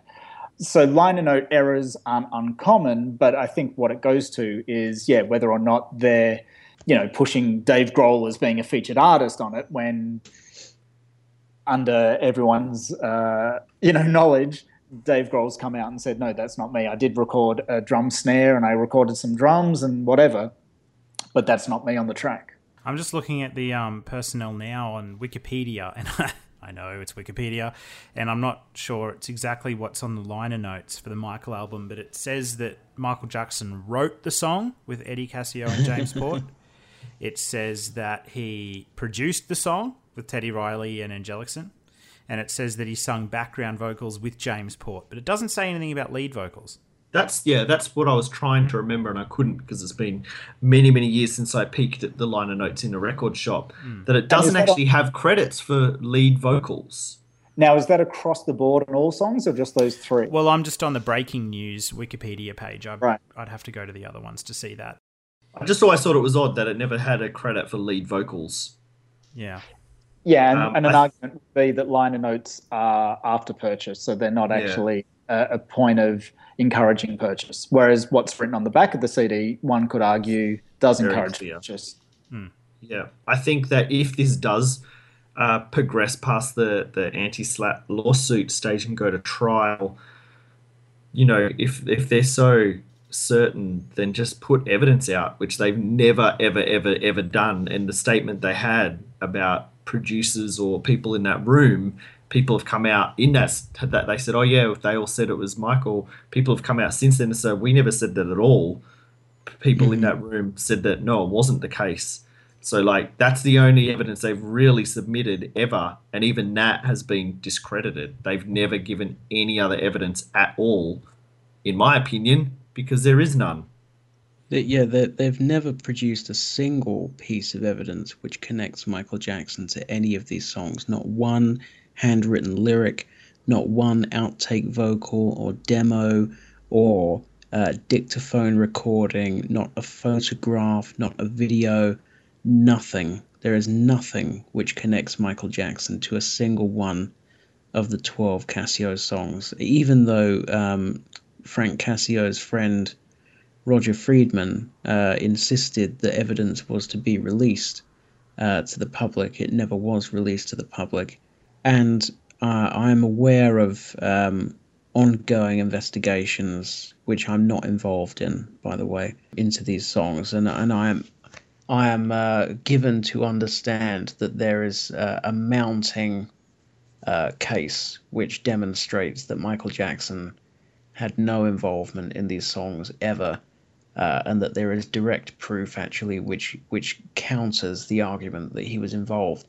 And I look forward to that hopefully being made public during the case, if it comes to trial. It's no secret that forensic audio tests have been conducted in this case, and I look forward to the results of those tests being made public at some stage. Because the other results never were made public. Exactly, and why wouldn't you? And the when the estate was questioned about why they didn't release the results of those tests, they made some crazy comment about because it's not fair to put the testers' names into the public domain or something, even though these are people who have been specifically contracted to do that test in probably the most high-profile dispute ever over the authenticity of a vocal. You know, that was a crazy argument to make. It's not fair to drag the tester into the public sphere. The fact is they were losing money hand over fist. I mean, that album should have been one of the biggest albums of the year. You know, the first posthumous Michael Jackson album, riding the crest of the wave of that massive resurgence in popularity after he passed away. And that album ended up in bargain bins within weeks of being released because nobody was buying it. It charted terribly. It fell immediately out of view, and they couldn't give it away. It was sitting in the bargain bin at, a quarter of its original price, and still people were not buying it. All they had to do was release one piece of evidence. All they had to do was release the results of those tests, and they could have averted all of that. And we were told that the Oprah interview would include evidence, we would see the proof of Michael Jackson involvement in these songs, and it didn't happen. You have to ask yourselves, is it possible that Michael Jackson could record 12 songs and there would be no evidence of it in existence? And if there is evidence in existence, then why would they not release it? The whole thing makes no sense. The only thing they showed in the Oprah interview was a photograph from that period of time with a microphone stand or something with a pillow at the bottom of it, and Michael wasn't even in the photo. Exactly, and that could have been taken anytime. Anytime. There's no, yeah. Yeah. The strongest evidence they've got, it's not even evidence, but the strongest thing that they've got that they didn't even mention in the Oprah interview is that Michael did actually record legitimate songs with Eddie Casio. For example, the keys on For All Time and the vocals in Wanna Be Startin' Something 2008. He recorded those with Eddie Casio and released them in his lifetime. Yeah, and they sounded like Michael Jackson, funnily enough. Funny that. Okay, are we ready to move on? Indeed. I just wanted to say I liked your little video you put up during the break, Jamin. Video? Yeah, when you were browsing in JB Hi-Fi. Yeah, it's kind of a little tradition of mine to hide that album behind other artists. Yeah, I think I do the same. I hide it far further away than what you do, which is a real shame because there is actually truly some incredible songs on that album, which it's a real shame that they've been lost and buried in this self-inflicted controversy, which could have been completely avoided. Absolutely. I remember hearing Behind the Mask, which I do really wish I'd heard the original before it was overproduced for this release, but that had me in absolute mess of tears because the vocals on it were so incredible. So yeah, it's a real shame that those other songs are lost, but yeah, next time I'll continue my little tradition of moving and hiding the album. So thank you very much, Charles, for giving us an update on the latest court documents. You do a far better job of unpacking them than that I could ever do. So thank you very much. We look forward to you coming back on the show when we get more documents coming through regarding the Casio case. And if people want to find those documents to read them themselves, all you have to do is go to themjcast.com/Casio case, and you'll find all the documents there ready for you to engage with and learn from.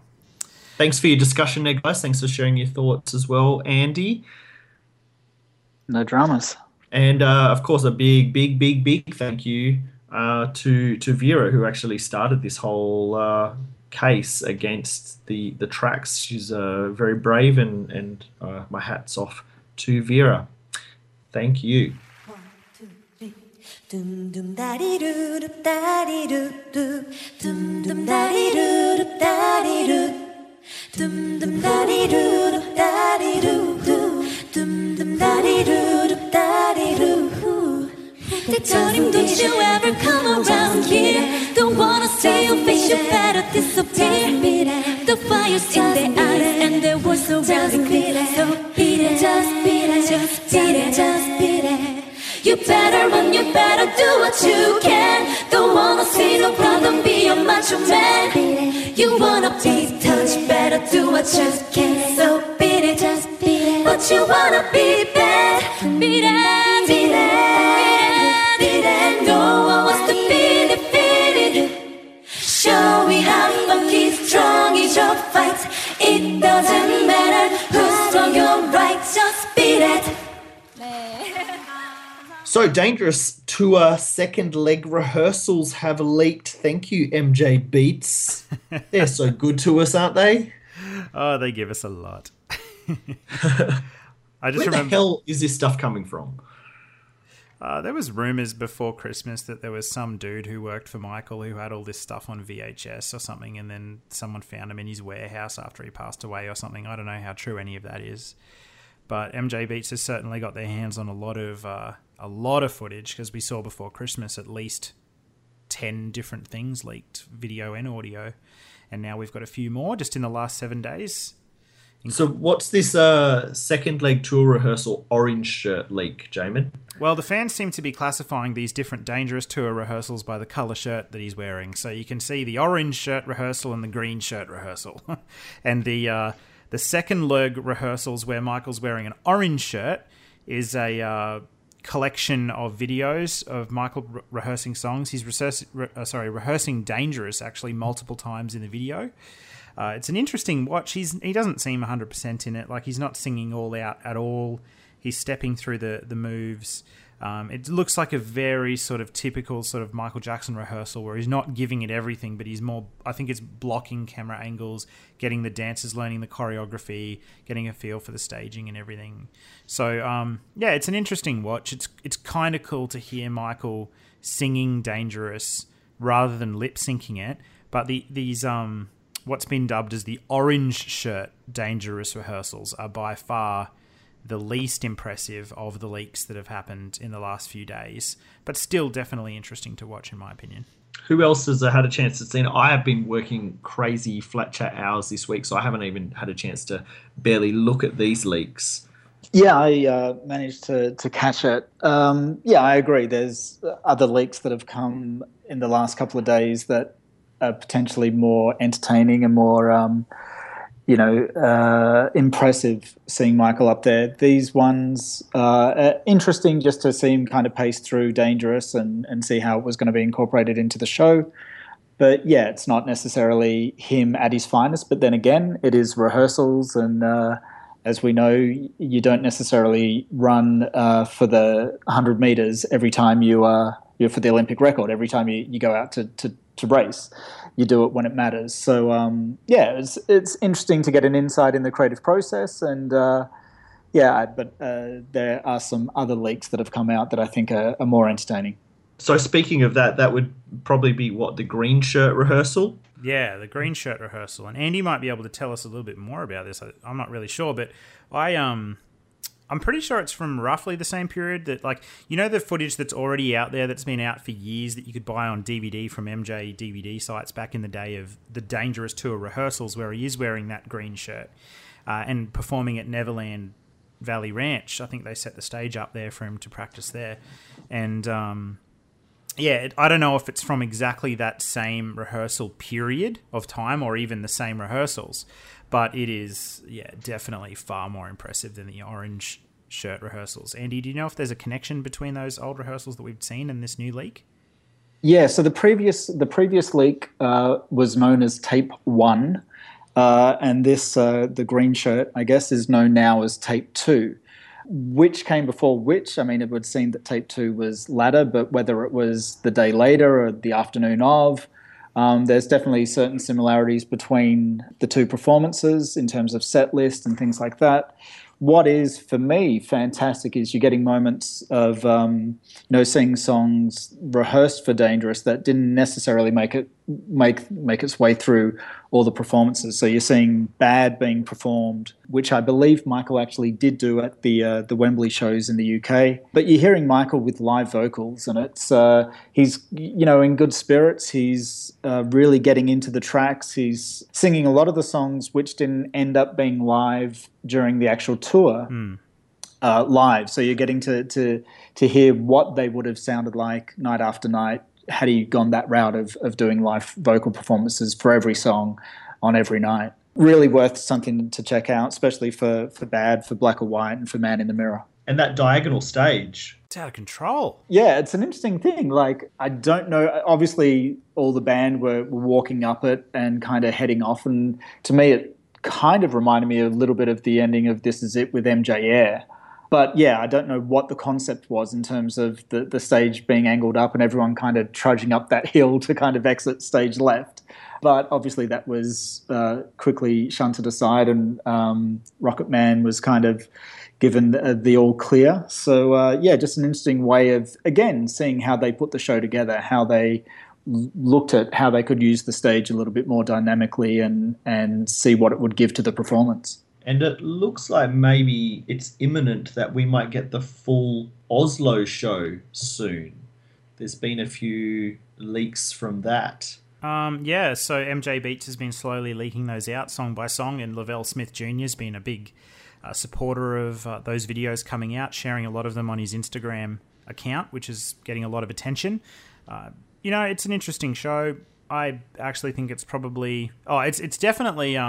an odd show to watch for two reasons, I think. Number one is that it's in broad daylight, the whole show. So it's really weird watching a Michael Jackson concert with full daylight. That blows my mind. For the whole time. It's actually like watching him at a festival rather than like one of his own shows. Or the Super Bowl. Yeah, or the Super Bowl. And the stage is really weird. Like, it's a much smaller version of the Dangerous Tour stage than what he'd used at Bucharest. It's actually got like open sides, and you can see like out the distance of the field where he was performing, or the stadium, through the stage. It's a very pared back, smaller looking stage. I think that must have been to do with logistical requirements, because we know that the Oslo show had 35,000 people watching, so it wasn't like a small show in terms of number of people there, but the logistics must have meant that they had to use that smaller stage. The other weird thing about it I found was that there's this odd dichotomy of Michael dancing brilliantly to the point where, I know I was talking with Damien Shields yesterday about this, friend of the show, Damien Shields, and he was saying that he thought that it might even be some of the best dancing that he'd ever seen Michael do. How sharp the moves were, just how finely tuned those moves were throughout the entire show. And he's so correct when you watch it. Michael is physically on fire during the Oslo show. But the vocals are some of the worst I've heard him ever give throughout a show. I'm going to rephrase that. Not the vocals, the music. Like, whoever's in charge of his mic volume and whoever's in charge of when backing tracks come in to be played for songs is like, I'm pretty sure they got yelled at that night or fired, because it is really bad. Like, Human Nature, the backing audio comes in like a second or 2 seconds after it's meant to, and then Michael has to extend this move out that he usually does for a little bit and then kind of starts laughing that he has to do it longer. He's at some points during the show, and you got to remember, this is in front of 35,000 people. Michael Jackson is pointing at the sound desk, telling them to raise the audio up, and at one point actually yells, "Hey," at the guy in charge of the sound to make sure his mic goes up louder. So in terms of audio, it's a really scattershot show, and it's not a professional. Well, the songs that I've seen anyway are not on the same level of professionalism that you see in other Michael Jackson shows. But visually, his dancing is maybe better than I've ever seen him dance before. So yeah, it's an interesting show to watch. Definitely something that fans will want to engage with. Charles, have you seen any of these leaks at all? Yeah, I've flicked through all of them. I think the most interesting by far is the green shirt rehearsal. It's nice to hear him singing the songs live. He seems to me in this tape 2 to be going a little harder than he was in tape 1. Certainly vocally, he seems to be really putting in a lot of effort, and that's nice to watch.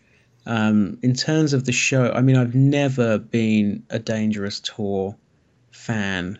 I mean, for me, Michael, the genius performer, was something which existed from Destiny to Bad. And after that, it fell off a cliff for me, personally. I have a strong aversion to lip syncing. I think it should be illegal. And I think it should be illegal, or legal only if you prominently advertise it at every ticket vendor point of sale, on every poster, every TV advert, every website. It should be prominently signposted. I'm massively opposed to lip syncing, and for me that kills the Dangerous Tour immediately. But also, I mean, when you consider that it was like 4 years between the last Bad Tour show and the first Dangerous show, to me, he just looks like he's aged about 10 years, both visually and in terms of his performance. I think there's no spontaneity, really. I mean, there's little bits in certain shows, but really, if you look at the level of spontaneity on the Bad Tour, and just if you look at how much fun he seems to be having on the Bad Tour, he smiles a lot, he laughs a lot, he jokes around with the band and the crew. He just seems to be having a really good time. And by the Dangerous show, that's all gone. It's like this... It's almost like a music box where you just wind it up and then it does the same thing every night with almost no interaction, no deviation, no spontaneity. And for me, a lot of the fun of a live performance comes from being able to see that the artist is enjoying what they're doing. And I think that basically disappeared from Michael Jackson's performances from the Dangerous Tour onwards. I mean, it's an interesting watch, the Oslo show, just because it is so fraught with these cock-ups, just cock-up after cock-up in terms of audio. But I would say that is what happens, or that is the risk that you run when you start relying on pre-records and lip-syncing. You know, you're reliant on that technology working, because otherwise you look like a Wally. You know, this doesn't happen. That doesn't happen if you play fully live with a band. And for me, if that's not what you're doing, then I'm just not really interested as a live music fan. If it's not fully live with a band, then I'm not buying a ticket. So for me, the rehearsals are the gem here. The green shirt rehearsal, I really enjoyed that, but the gig, I'm not interested. Thank you, Charles. Cool. All right. So, yeah, there's a whole bunch of leaks that have come out. If you want to grab these leaks, they're really easy to find. You can go to the MJ Beats Facebook page. They're all catalogued there and on their YouTube channel. Or alternatively, just go to themjcast.com, and in the show notes for episode 24, you'll find links to all of these YouTube leaks where you can watch the Dangerous rehearsals, both versions, and the Dangerous tour in Oslo. And we'll be sure to update you guys with any further Michael Jackson leaks in upcoming upcoming episodes as well. Just quickly before we move on to our onto our discussion, our main discussion topic of the episode, there is a book coming out soon. It's called The Dangerous Philosophies of Michael Jackson. It's already available for pre-order.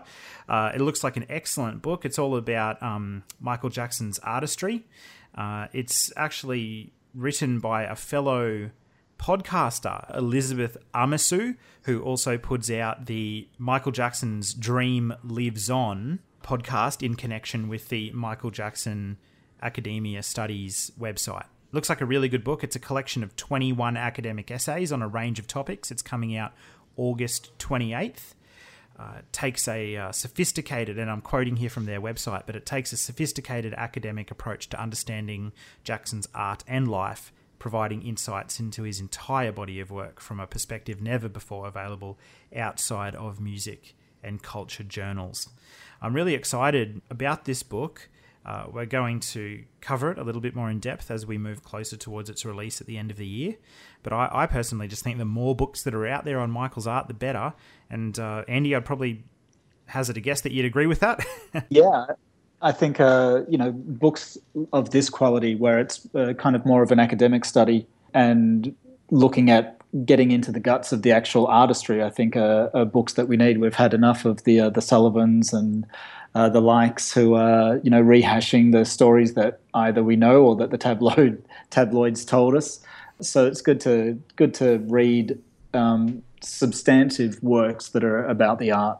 Yeah, that's right. And it's interesting to see that Elizabeth is going to be talking more than just about the music. She's going to be discussing the costumes, clothing, poetry, and all of his other works as well. So it should be very, very interesting. Q, you might probably want to buy this one as well, I guess, to add to your book collection. Oh my God, it's growing so much. Yeah. I even got some off Mum and Dad for Christmas, which I hadn't actually planned to buy myself. But then they got them for me. I was like, okay, now I've got no more shelf space on my bookshelves. Yeah. I think it looks pretty cool. I'm hoping actually we can get Elizabeth on the show at some point where we might do a special or something about this. Yeah, I've got to listen to the new episode of their podcast yet. Yeah, it's a great podcast. I enjoyed the first one. Yeah, this new one, episode 3, it's longer than what they've done before. It's 40 minutes long, and they actually talk all about what Michael Jackson Academia Studies actually is as a concept, which is fascinating to learn about. Cool. So that's on iTunes if you guys want to go and have a look for that. And we'll also put a link in the show notes. From Michael Jackson. Off the Wall features 5 hit singles. Off the Wall. Yes, it's more of that Michael Jackson magic. Off the Wall. Another thriller from Michael Jackson. Hey, I'm Lavelle Smith Jr. Thanks for joining us on the MJ Cast. So who's had a chance to watch the Spike Lee Off the Wall documentary? Yeah. You sound so enthusiastic about it, Charles. Yeah. Well, I've seen it and I liked it. Yeah, I didn't mind it. I thought it was really cool. It was good, but it wasn't great. Yeah. Definitely wasn't a 5-star affair. Something that had huge, massive, incredibly huge potential, and we got a taste, really. Yeah, it was similar to Bad 25, I thought, like in structure and format. Look, I'll admit, I walked away from it feeling very differently to what I thought I was going to. I was going into it with a really low expectations. I just thought it was just going to be a little bit of footage, not much else. But I was really surprised with the amount of footage they had in there from, the time periods they were dealing with. Really good high quality footage of Michael in different interviews and performances and things like that. So I was kind of excited about that, and I was excited how positive it was, and I walked away feeling very positive about the documentary as a whole.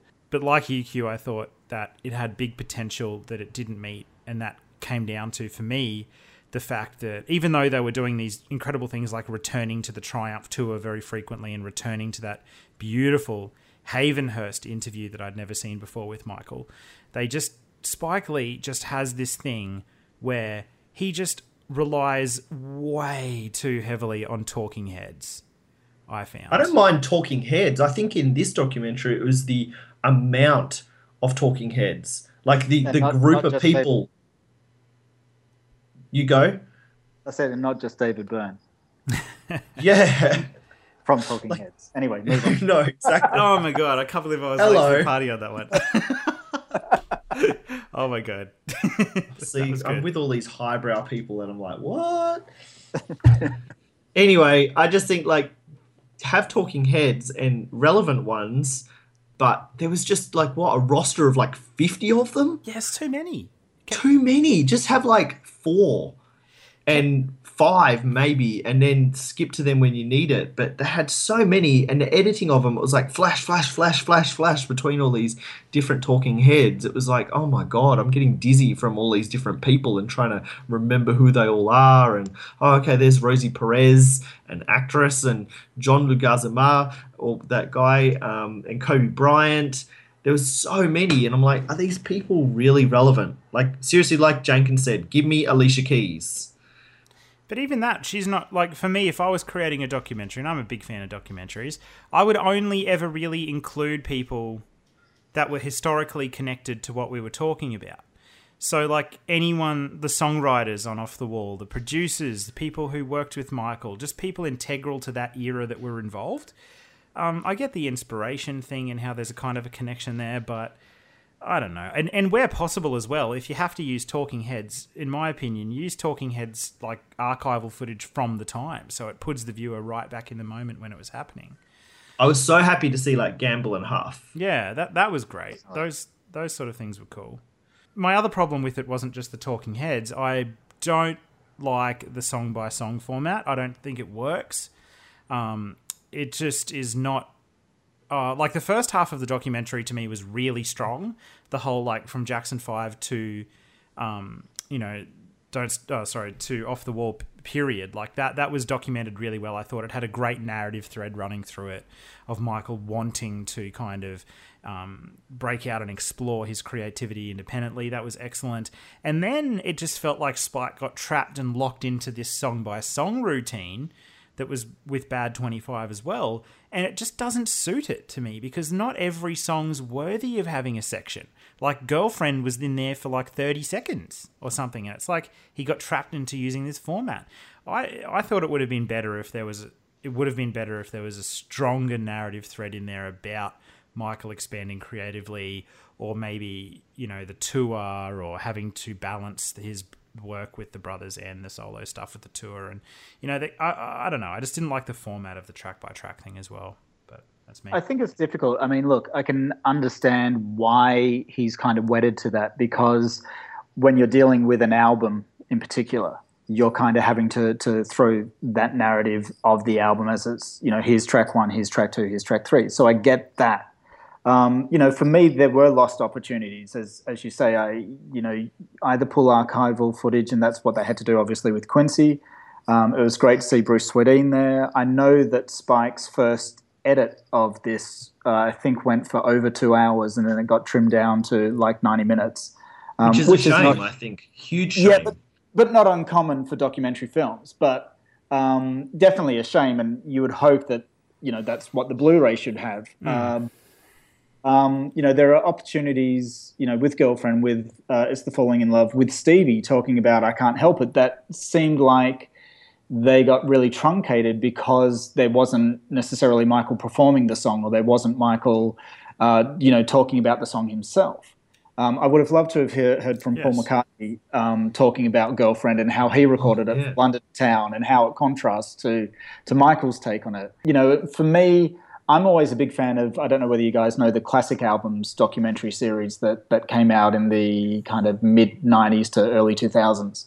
A similar format where they would take a great album and sit with the producers at the mixing console and basically go track by track. So they were playing you stuff that didn't make the mix. They were playing you stuff that you didn't really know was highlighted. And to me, that's a perfect way to actually explore an album. This format, I think they took the lessons from Bad 25 and definitely improved on it, but it's not necessarily potentially the best representation that there could have been of this album But having said that, I know as a fan, we will always have our own point of view about how things should be done or how I would do it. If I was going to do a documentary, I would do it this way. Spike has his own structure and is kind of, wedded to that. And within those confines, did a decent job. He locked himself, I think, into as well only using material from Off the Wall or before of Michael Jackson. There's great footage of Michael from after 1979 talking about the songs on that album or even performing them. So, for example, and I'm not going to mention the history tour Off the Wall section. That should definitely not ever be shown on film ever. But the part of This Is It, where Michael's actually doing a quick vocal rendition in rehearsal of Don't Stop Till You Get Enough. Like, that would have been awesome in there. And I get that he wanted to keep it in the context of the late 70s, but there was opportunities to expand on those songs with Michael Jackson himself that Spike missed. Mm. Charles? Okay, well... here we go, everyone. Strap yourselves in. Well, I mean, I'm coming at this... I'm tackling this from two perspectives. One, I'm tackling it as a fan, and the other is I'm tackling it as a journalist. And as somebody who, although I've not gone into it professionally, I did study video journalism at university. And so some of the points I'll make are kind of technical points, but to me they just scream out at me. But I think you can divide this film into two sections, and the two sections are the contemporaneous footage, a lot of which was brand new. Nobody's ever seen it before, like that footage of Michael at Havenhurst, and a lot of the tour footage, which was magnificent. And then on the other hand, you have Spike's work, which kind of was like padding, and in many cases it just really did not justify its own inclusion in the documentary, I didn't think.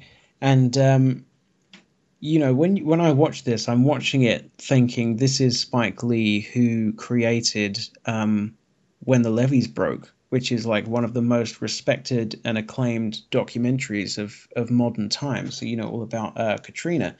And, that was an incredible piece of work. I actually have here in my house a signed poster. I'm a huge fan of Spike Lee's, but these documentaries he's doing with the estate, I'm just not enthralled by. I mean, Bad, I thought was a catastrophe. Bad 25, the documentary, I thought it was hideous, an absolute disaster, pretty much from start to finish.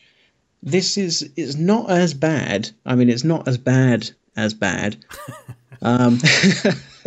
It's shorter, but I think it suffers not only as has been already mentioned from too many talking heads, but it's about the quality of the material that those talking heads are providing, and in many cases, I just didn't feel they contributed anything of value to the documentary. So I'm watching this and I'm going, so you, Spike Lee, have got in your hands, at your fingertips, something which Michael Jackson fans would give their right arm for, which is never before seen footage of Michael Jackson performing live on stage.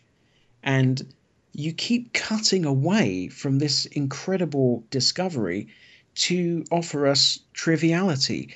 And I've already mentioned it on Twitter, but the moment that was in the teaser clip, where you've got this footage of Michael Jackson at his most vibrant, Michael Jackson as he's just emerged as the Michael Jackson that we come to know, where he's finding his identity as a dancer and as a live performer, performing Don't Stop Till You Get Enough. This incredible footage. Nobody's ever seen this footage before.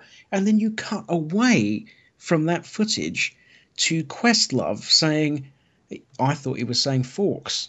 And you go, where is the benefit in that? What is that contributing to this documentary? It's contributing nothing. It's triviality, and almost everything that was contributed by certain talking heads in the documentary was rubbish. It was of no value, no journalistic value. It did not tell us anything. It told us nothing.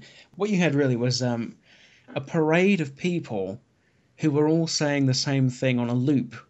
So you're showing this footage of Michael Jackson, then you cut to The Weeknd, and what he's basically saying is Michael Jackson's really good. And then you show a little bit more clip, and then you cut back to Kobe Bryant, and he says Michael Jackson is really good. And then you cut away, and then you cut back again, and you cut back to Questlove, and he's going, Michael Jackson, man, he was really good. And, you know, it's just the same thing on a loop. They're saying it in a slightly different way. But what is the point of that? It's completely superficial. That was my problem with this documentary, really, is it's so superficial. You've got an hour and a half documentary, and probably half an hour of that documentary is flushed down the toilet. It's nothing. It's just an endless feedback loop of these minor celebrities just saying, yeah, Michael Jackson's really good. And it seemed like the objective was to get as many famous people's names into the press release as possible. That was the way it felt for me. What did Rosie Perez add to that documentary? Nothing. Nothing. She told us nothing about the album. She told us nothing about the impact of the album. All she spoke about in pretty much every clip was the fact that she found Michael Jackson attractive. And so what? It's just rubbish. So, and there was another issue that I had as well, which is that Spike Lee just lets people just talk shit, and he doesn't challenge them. So, for instance, you have Berry Gordy. At one point, Berry Gordy says of Michael Jackson at Motown, he was not at all concerned about the work. So he's talking about the amount of work that Michael Jackson did as a kid at Motown. He was not at all concerned about the work. That's the direct quote from Berry Gordy. Well, how many interviews have you seen Michael Jackson give where he says, I would be in the recording studio and I was crying, and the reason I was crying was because I was looking out of the window and I could see all the kids playing in the park across the road. So we know from Michael Jackson that that's bullshit. But why is Spike Lee including it in his film? I don't get it. I don't get what the point of that is. It's rubbish. It's rubbish journalism. It's crap. And the other thing I really didn't like was the Eddie Murphy thing. She's Out of My Life is a fantastic song. And it felt like he was just taking the piss out of it with that Eddie Murphy stuff. I thought that contributed nothing other than to essentially make fun of Michael Jackson. So I very much enjoyed the contemporaneous footage that we'd not seen before. I love that Haven Hearst stuff. And I loved that footage, the live performance footage. Incredible. The footage of Don't Stop Till You Get Enough. Amazing. Absolutely amazing. Working Day and Night, and there was another song as well where I was watching, I was just thinking, this is unbelievable. They need to put this out on DVD. And that's the other thing that's galling, really, is the fact that they're putting out this documentary, which is like largely rubbish. And no, it's not largely rubbish. It's about 33% rubbish. And then the stuff that's actually good, they could have just released on its own without making a documentary. So it's also a waste of time. So my message to Sony and the Michael Jackson estate is, I don't want the documentary. I want the concert. Please, can we have the concert on DVD? Because it is of a lot more value, in my opinion. The Eddie Murphy thing, I understand when they referenced it, and I sort of thought that was cool how they referenced it. But it went on far too long, and the way it ended, it did sort of slightly like leave a bad taste. Didn't seem at the end, the way they edited it just didn't seem very respectful in a way. They just dragged that out for far too long, when I would rather have just watched the tiny, Eddie Murphy acknowledged, and used this in his routine, and it was hilarious, but then show Michael singing that track on tour or in the studio or in the video or whatever instead. Yeah. How about you, Andy? Yeah, look, the Eddie Murphy moment, I know that's the routine from Raw that kind of everybody knew. So referencing that within that context, I got where they ended it, that was the end of the routine. So, there's not more to say on that. I agree. I mean, there's when I can understand what Spike was trying to do with it in terms of with contemporary artists, and he tried it with Bad 25, trying to show the legacy of Michael in these artists. But we kind of know that. We kind of know it in their performances, in the way that they sing, in how Chris Brown dances, and how The Weeknd sings, and how Justin Timberlake moves. It's kind of evident. I don't know whether you need to keep propping up the legacy of, and look how impactful he still is. I think what you can do is really focus on the importance of that album in both Michael's career, but also in the time period that it was. You know, it was the end of the disco era. This was kind of the first hybrid disco moving on, post-disco sort of album that really took off. And it was a starting point for, you know, this artist that we all are still gravitating to.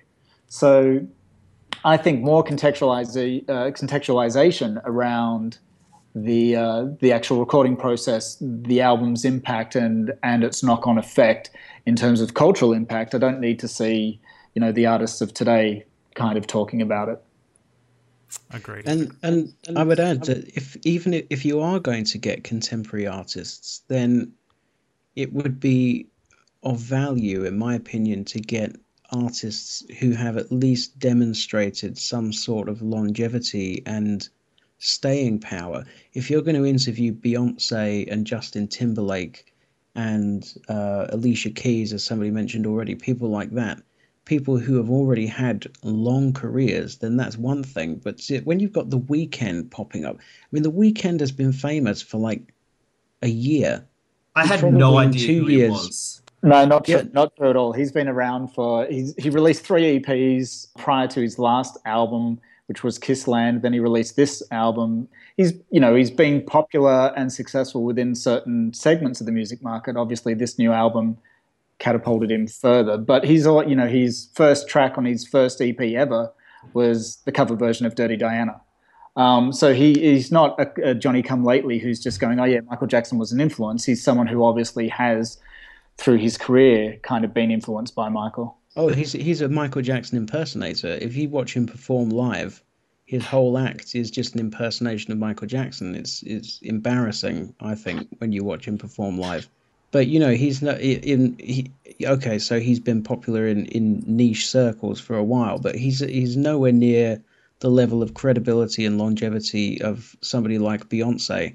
You know, I just don't see the value in gathering up just anybody who happens to be in the top 10 this week, because the chances are in 2 years they're not going to be in the top 10. If you're trying to cement Michael Jackson's legacy, then the way to do that is to use established, credible, long time popular artists. You know, so Coldplay, for instance, have been massive for nearly 20 years now, and they cite Off the Wall, I believe, in multiple interviews as their greatest inspiration, or the album which has most impacted their sound, I think. And so when you're including people like The Weeknd, but you're not seeking out Beyonce and you're not seeking out Chris Martin and other people like that, it just, to me, is poor. And I think you'd be better off including nobody than including The Weeknd, who really contributes nothing to the documentary, as a lot of the talking heads did. I've got a lot of respect for The Weeknd. I think he's got incredible music, and like Andy's saying, I've listened to many of his albums, and especially I was most excited about him when he brought those 3 EPs out, and I loved his Dirty Diana cover on one of those EPs, and I think he's a great artist. My concern is that, well, as a person watching this documentary, I don't want to see contemporary artists at all on there. I don't want to see people that weren't contextually connected to the album's recording. I get that you can talk about it from the point of view of them being influenced by the album, and that's cool, and it's cool to have Beyonce on there, and it's cool to have The Weeknd on there, and they get Michael's name out to new markets. But I don't actually care about that, because I'm not learning anything new about the album or that time period. I want to see Rod Temperton on there talking about writing the songs. I want to see Janet Jackson and Randy Jackson on there talking about recording the demos in Havenhurst. That's what I want to see. There's none of that. Yeah, and actually, you've just made a very good point. You've just talked about the purpose of the new artists being to get Michael's music out to new markets. That's exactly what this is. This is not a documentary, it's an advert. just like the Grammy thing. It's not a tribute, it's an advert. The whole thing is marketing. It's of no substance, this documentary, really. The only stuff that's of substance is the contemporary footage, the contemporaneous stuff of Quincy, of Michael, of the performances. That stuff is all phenomenal. But aside from Gamble and Huff and a few other people, Suzanne de Passe and maybe a handful of others. She was good, yeah. Those people, they contributed something valuable, which was information, context, whereas the majority of the talking heads really did just offer nothing beyond trivial, superficial opinions. And the only reason they're included, in my opinion, is as a marketing tool. That's exactly what this documentary is. It's an advert. It's a 90-minute advert for a product. Which has been on sale for over 30 years. Yeah. I really loved the footage from, just like, learning about, The Wiz and Michael's visits to Studio 54, interview from Studio 54, going back further, the Motown stuff. Like, I think that whole first half could easily stand as a documentary on its own. Yeah. Especially with, like, people like Suzanne de Passe and Berry Gordy, Gamble and Huff, like, going from Jackson 5, transitioning through to the Jacksons era before branching off. That could be at least an hour and a half, 2 hour documentary alone, and pad it out with those people even further and get into, more interactions and education that Michael was going through. And then the off the wall part, it felt quite rushed. Like, I don't mind the song by song breakdown format of the documentary, but they skip over so many songs so quickly that before you know it, you're in the next one. You go, well, hang on, I haven't actually learned a single thing about that track. I want to hear, like you said, from Rob Templeton, the writers and other producers who worked on it, demo stuff. They didn't do any of that. I was like, well, I just felt like I wanted more. They sort of breezed over so much stuff that I felt like I just was, not that I was unsatisfied, but I was left hungry for more. So much but the footage was the saving grace for me. Like, seeing the footage from those eras, and yes, the quality is what it is, but that's fine. I will pay for that quite happily. Put it on Blu-ray. I will pay for that so happily. And that's exactly for Charles, like, his opinion. That's what I want. It was like, thank you for this. It was good. And for new fans, I think they will really love it and they will learn some stuff. Definitely, I think new fans might learn some things, especially from the contemporary artists. They might not know who Rosie Perez is or things like that. But the positive from this, and I can't stress this enough, is the footage that they did include and somewhat tease us with. It's like, oh my God, what I wouldn't give for pretty much any of that and all of it on some sort of format that I could pay for quite happily. Oh my God. Like, it's like, stop teasing us and just give us stuff like that, please. Well, I think you'll probably get that with the Jackson's Live 40th anniversary reissue with the Triumph tour in what is it going to be, 2021, I guess. Fingers crossed. Like, don't get my hopes up, but oh my God, that would be incredible if that was the case. I liked the little snippets of footage in there, like not necessarily the big performances, although they were amazing, but I remember seeing some footage in there. I think it was backstage at Motown 25 or something where Michael was being interviewed, and it was like, I just couldn't believe how high quality it was. I was watching it in 1080p, and it was footage from like the very early 80s or late 70s, and it looked incredible. So crisp. I think it might have been a news crew or something interviewing Michael and his brothers. I think that might have been from the Triumph tour. It looked like it might have been backstage at the Triumph tour. Yeah, he had a similar shirt to what he was wearing in Motown 25, but I don't think it was Motown 25. It was sequined and it was kind of collared like that, but yeah, it was really exciting to see that footage, like you say. It's also interesting for me because I obviously watched it when it premiered here on Showtime. So actually having that sensation of watching it, knowing there are other people throughout the country kind of tuning in as well at the same time. That shared experience potentially heightened it versus, watching it isolated hours later. So it's interesting to hear other people's point of view on the actual viewing experience of watching it. It's like, I guess, separate to going to a concert and experiencing it with 30,000 people, and as opposed to going to watch the live DVD at home, a week later. I just wonder, because my take was it was, definitely a step up from Bad 25 and an enjoyable thing, and I actually came away kind of buzzed to kind of, continue to listen to the album. But yeah, I just wonder within that kind of live broadcast format whether the listeners potentially enjoyed it more because there was live tweeting, there was this, there was that, there was a whole kind of more community feel again versus, just watching it off YouTube or a rip somewhere else. It would be really great to live tweet with people, like everyone get a hashtag and it'll comments on Facebook or something and do that. I think that would really add something to it. As we found out recently when Carly, we did a live tweet of Moonwalker viewing. It was a very spur of the moment thing, but it was really, really good fun. My God, I'd love to just be sitting there live tweeting the Triumph concert. Oh my God.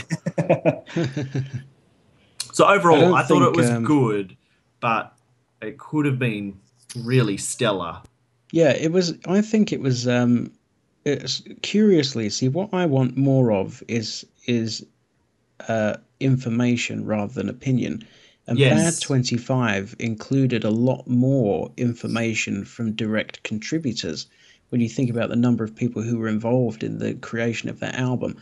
But the problem with Bad 25 was that it was so lumpen, and it was almost the opposite. So whereas in this documentary, they'd be halfway through talking about a song, and then it would almost jump cut to suddenly talking about a different song. This is the Off the Wall documentary. It was like, well, I'm interested to hear actually that it was originally 2 hours and it was cut down to 90 minutes, because it seems that in hindsight, yeah, that makes sense, because it looks like chunks were just cut out almost, almost at random. I mean, they would literally be halfway through talking about a song and then just suddenly they're talking about something else.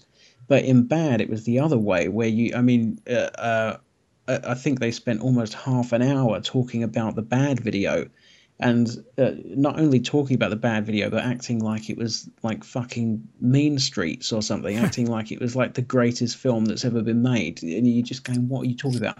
And so it's kind of gone to the other extreme. I think it's definitely more watchable than Bad 25, because Bad 25 just became almost like you were being tortured, because it was so long and it spent so long dealing with things, like unnecessarily long amounts of time dealing with minor things.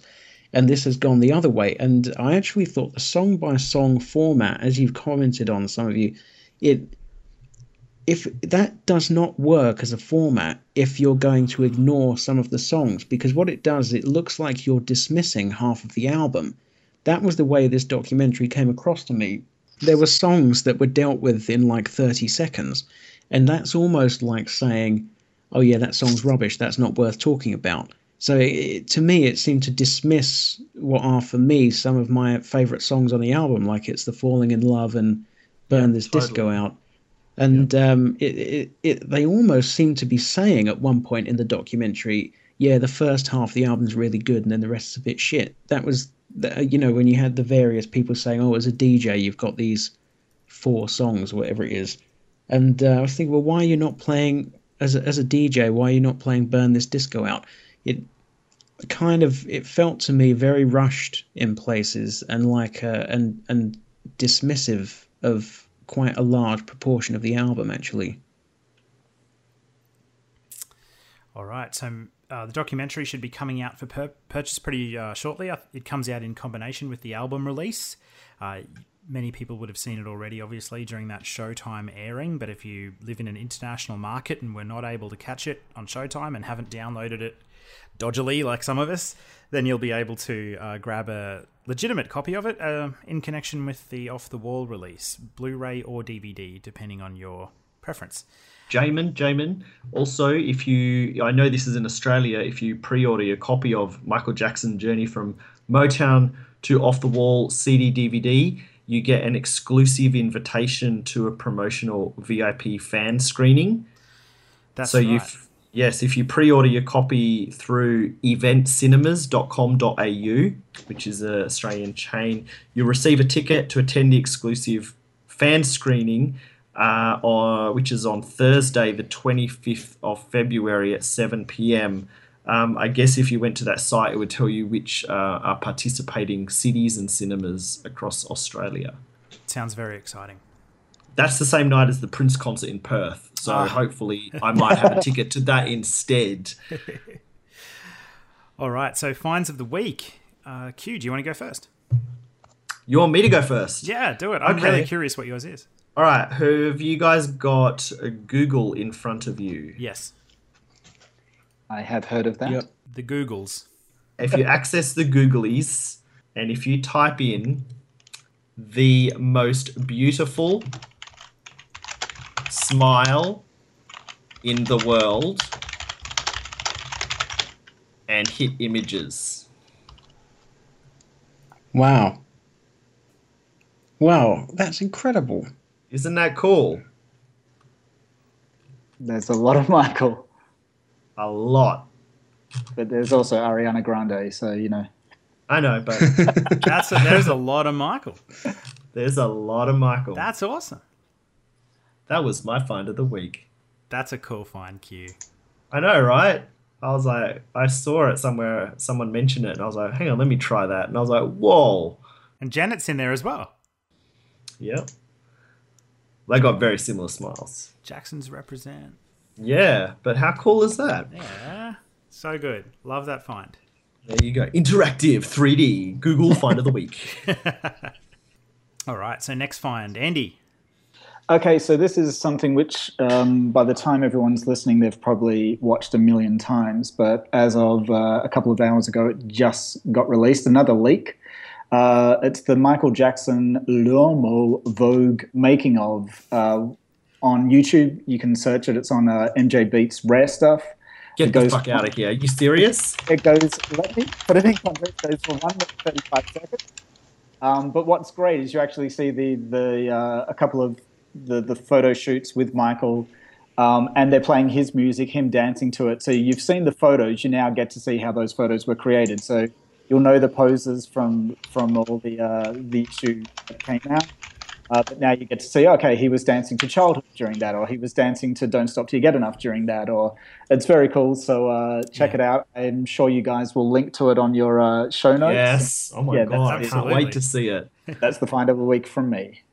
Thank you. Cool, awesome. Thanks for breaking that news to me as well, because you haven't even put it in the text here. So that's exciting. Charles.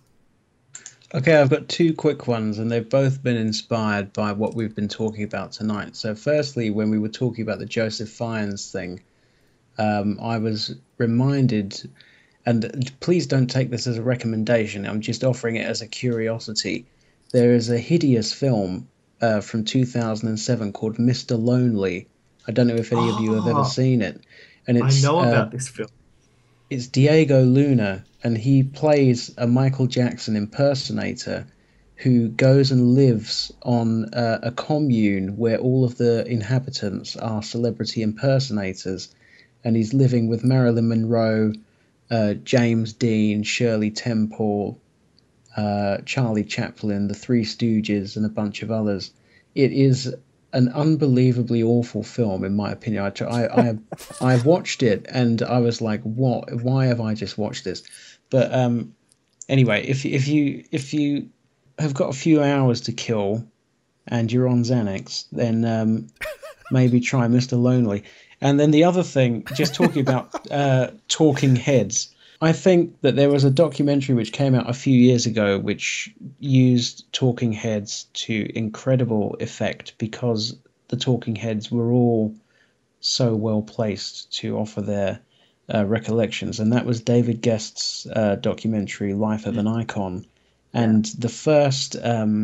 I don't remember how long it is, maybe the first hour, because he hits a wall when Michael goes into adulthood because he was banned from using any of Michael's adult music or performance footage. So, but up to that point, the documentary is incredible. It's basically the most kind of in-depth forensic but warm and emotive recollection of Michael's years as a childhood star that I've ever seen, with contributions from so many Motown artists and people from back in the day, and I really highly recommend that.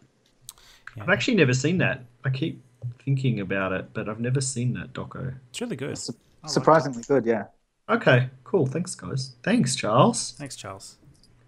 Jamin. So my find of the week's a tiny little snippet of footage. It's probably the shortest video find of the week I've ever given. It's another great little video on Lavelle Smith Jr.'s Instagram page. If you go there, you will see a bit of footage from the MTV 1995 VMA rehearsals. And not the rehearsals where Michael's on stage with Slash, joking around, talking about slamming the guitar, which is also awesome footage.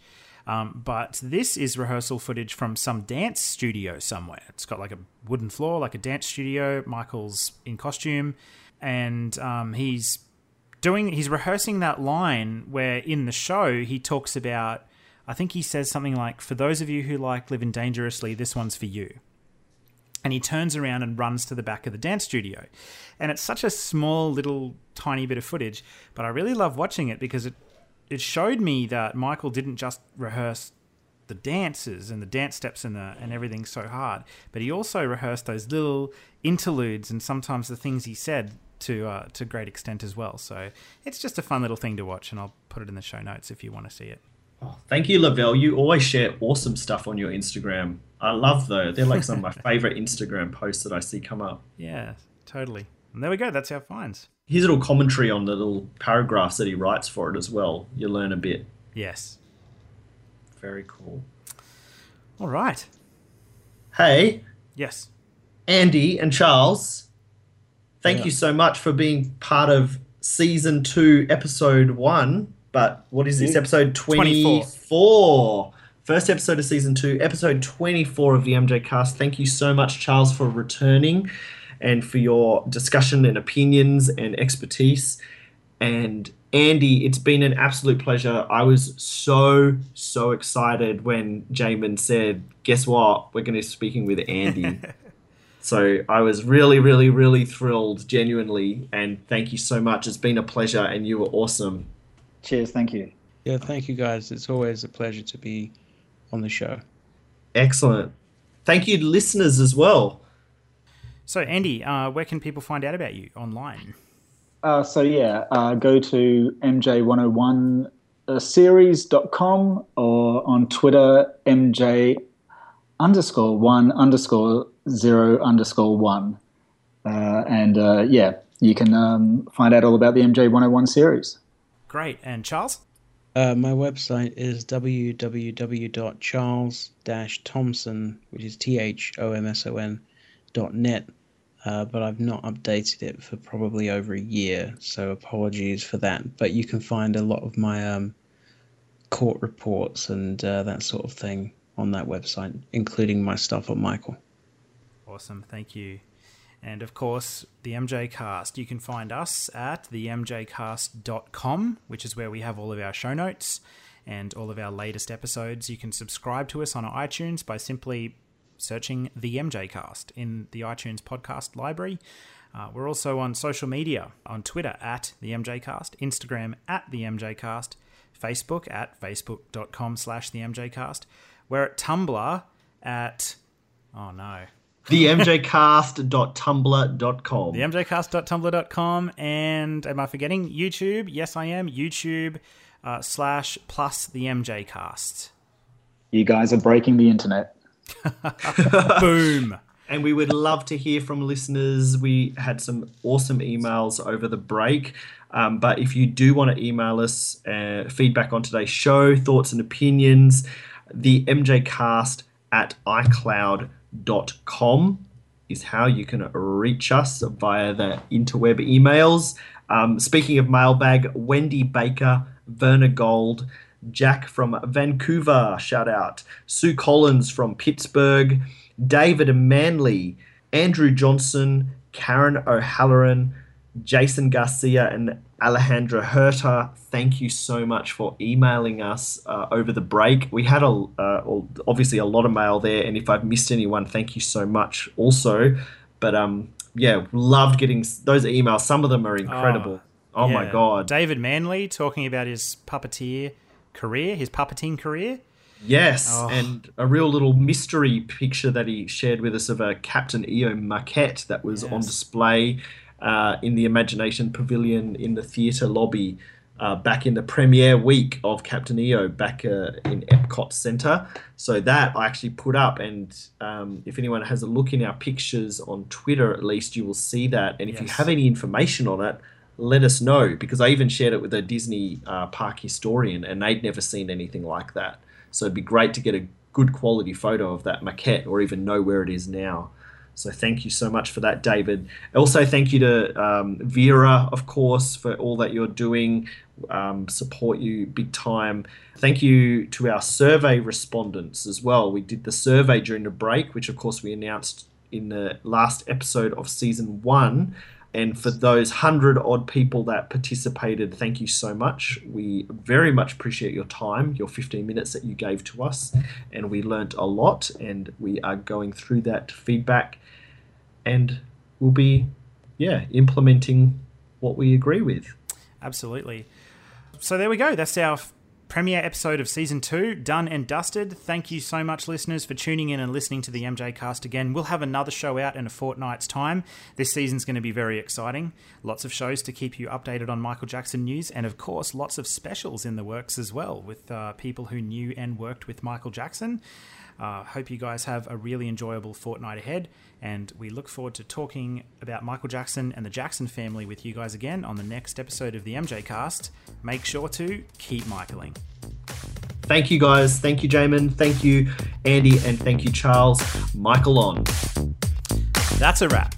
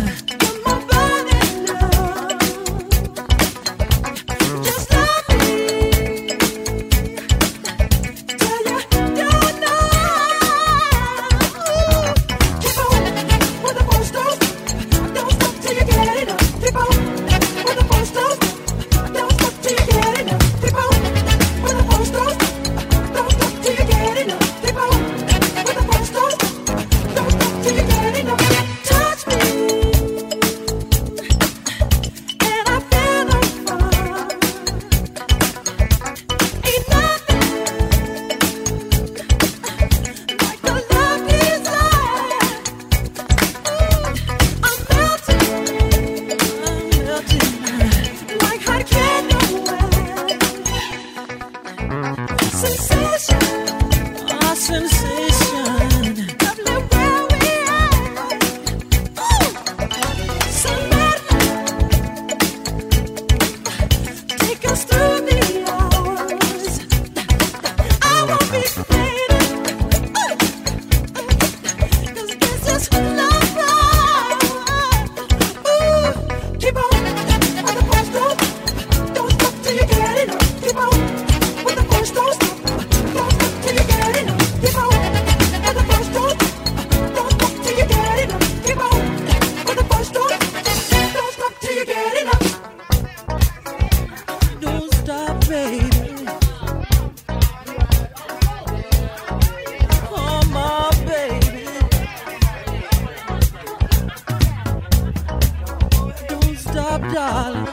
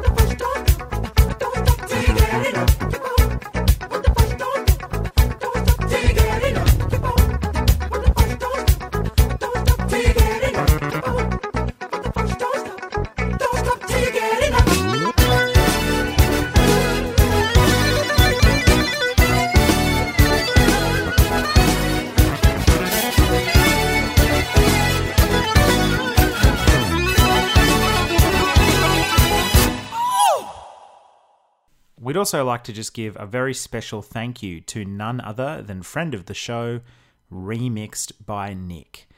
Nick is an incredible remix artist who has covered a lot of Michael Jackson's material, right from his earlier tracks through to some of his most recent, for example, Threatened from Invincible. Lately, Nick's turned his attention to remixing Michael Jackson's late 70s material for the amazing album Off the Wall. On this episode, we've played two amazing examples of Nick's work, including his Don't Stop Till You Get Enough and Off the Wall remixes. Make sure you check him out on his YouTube channel or some of his other social media websites. You can find Nick's work at a range of places, including his very own website, remixedbynick.blogspot.com. You can also track him down at facebook.com/remixedbynick, Twitter @remixedbynick, Tumblr @remixedbynick.tumblr.com, and of course YouTube at youtube.com/user/remixedbynick. Don't miss out enjoying Remixed by Nick's amazing work. Check him out today. You're going to love what he's got to offer. Thanks, Nick, and keep Michaeling.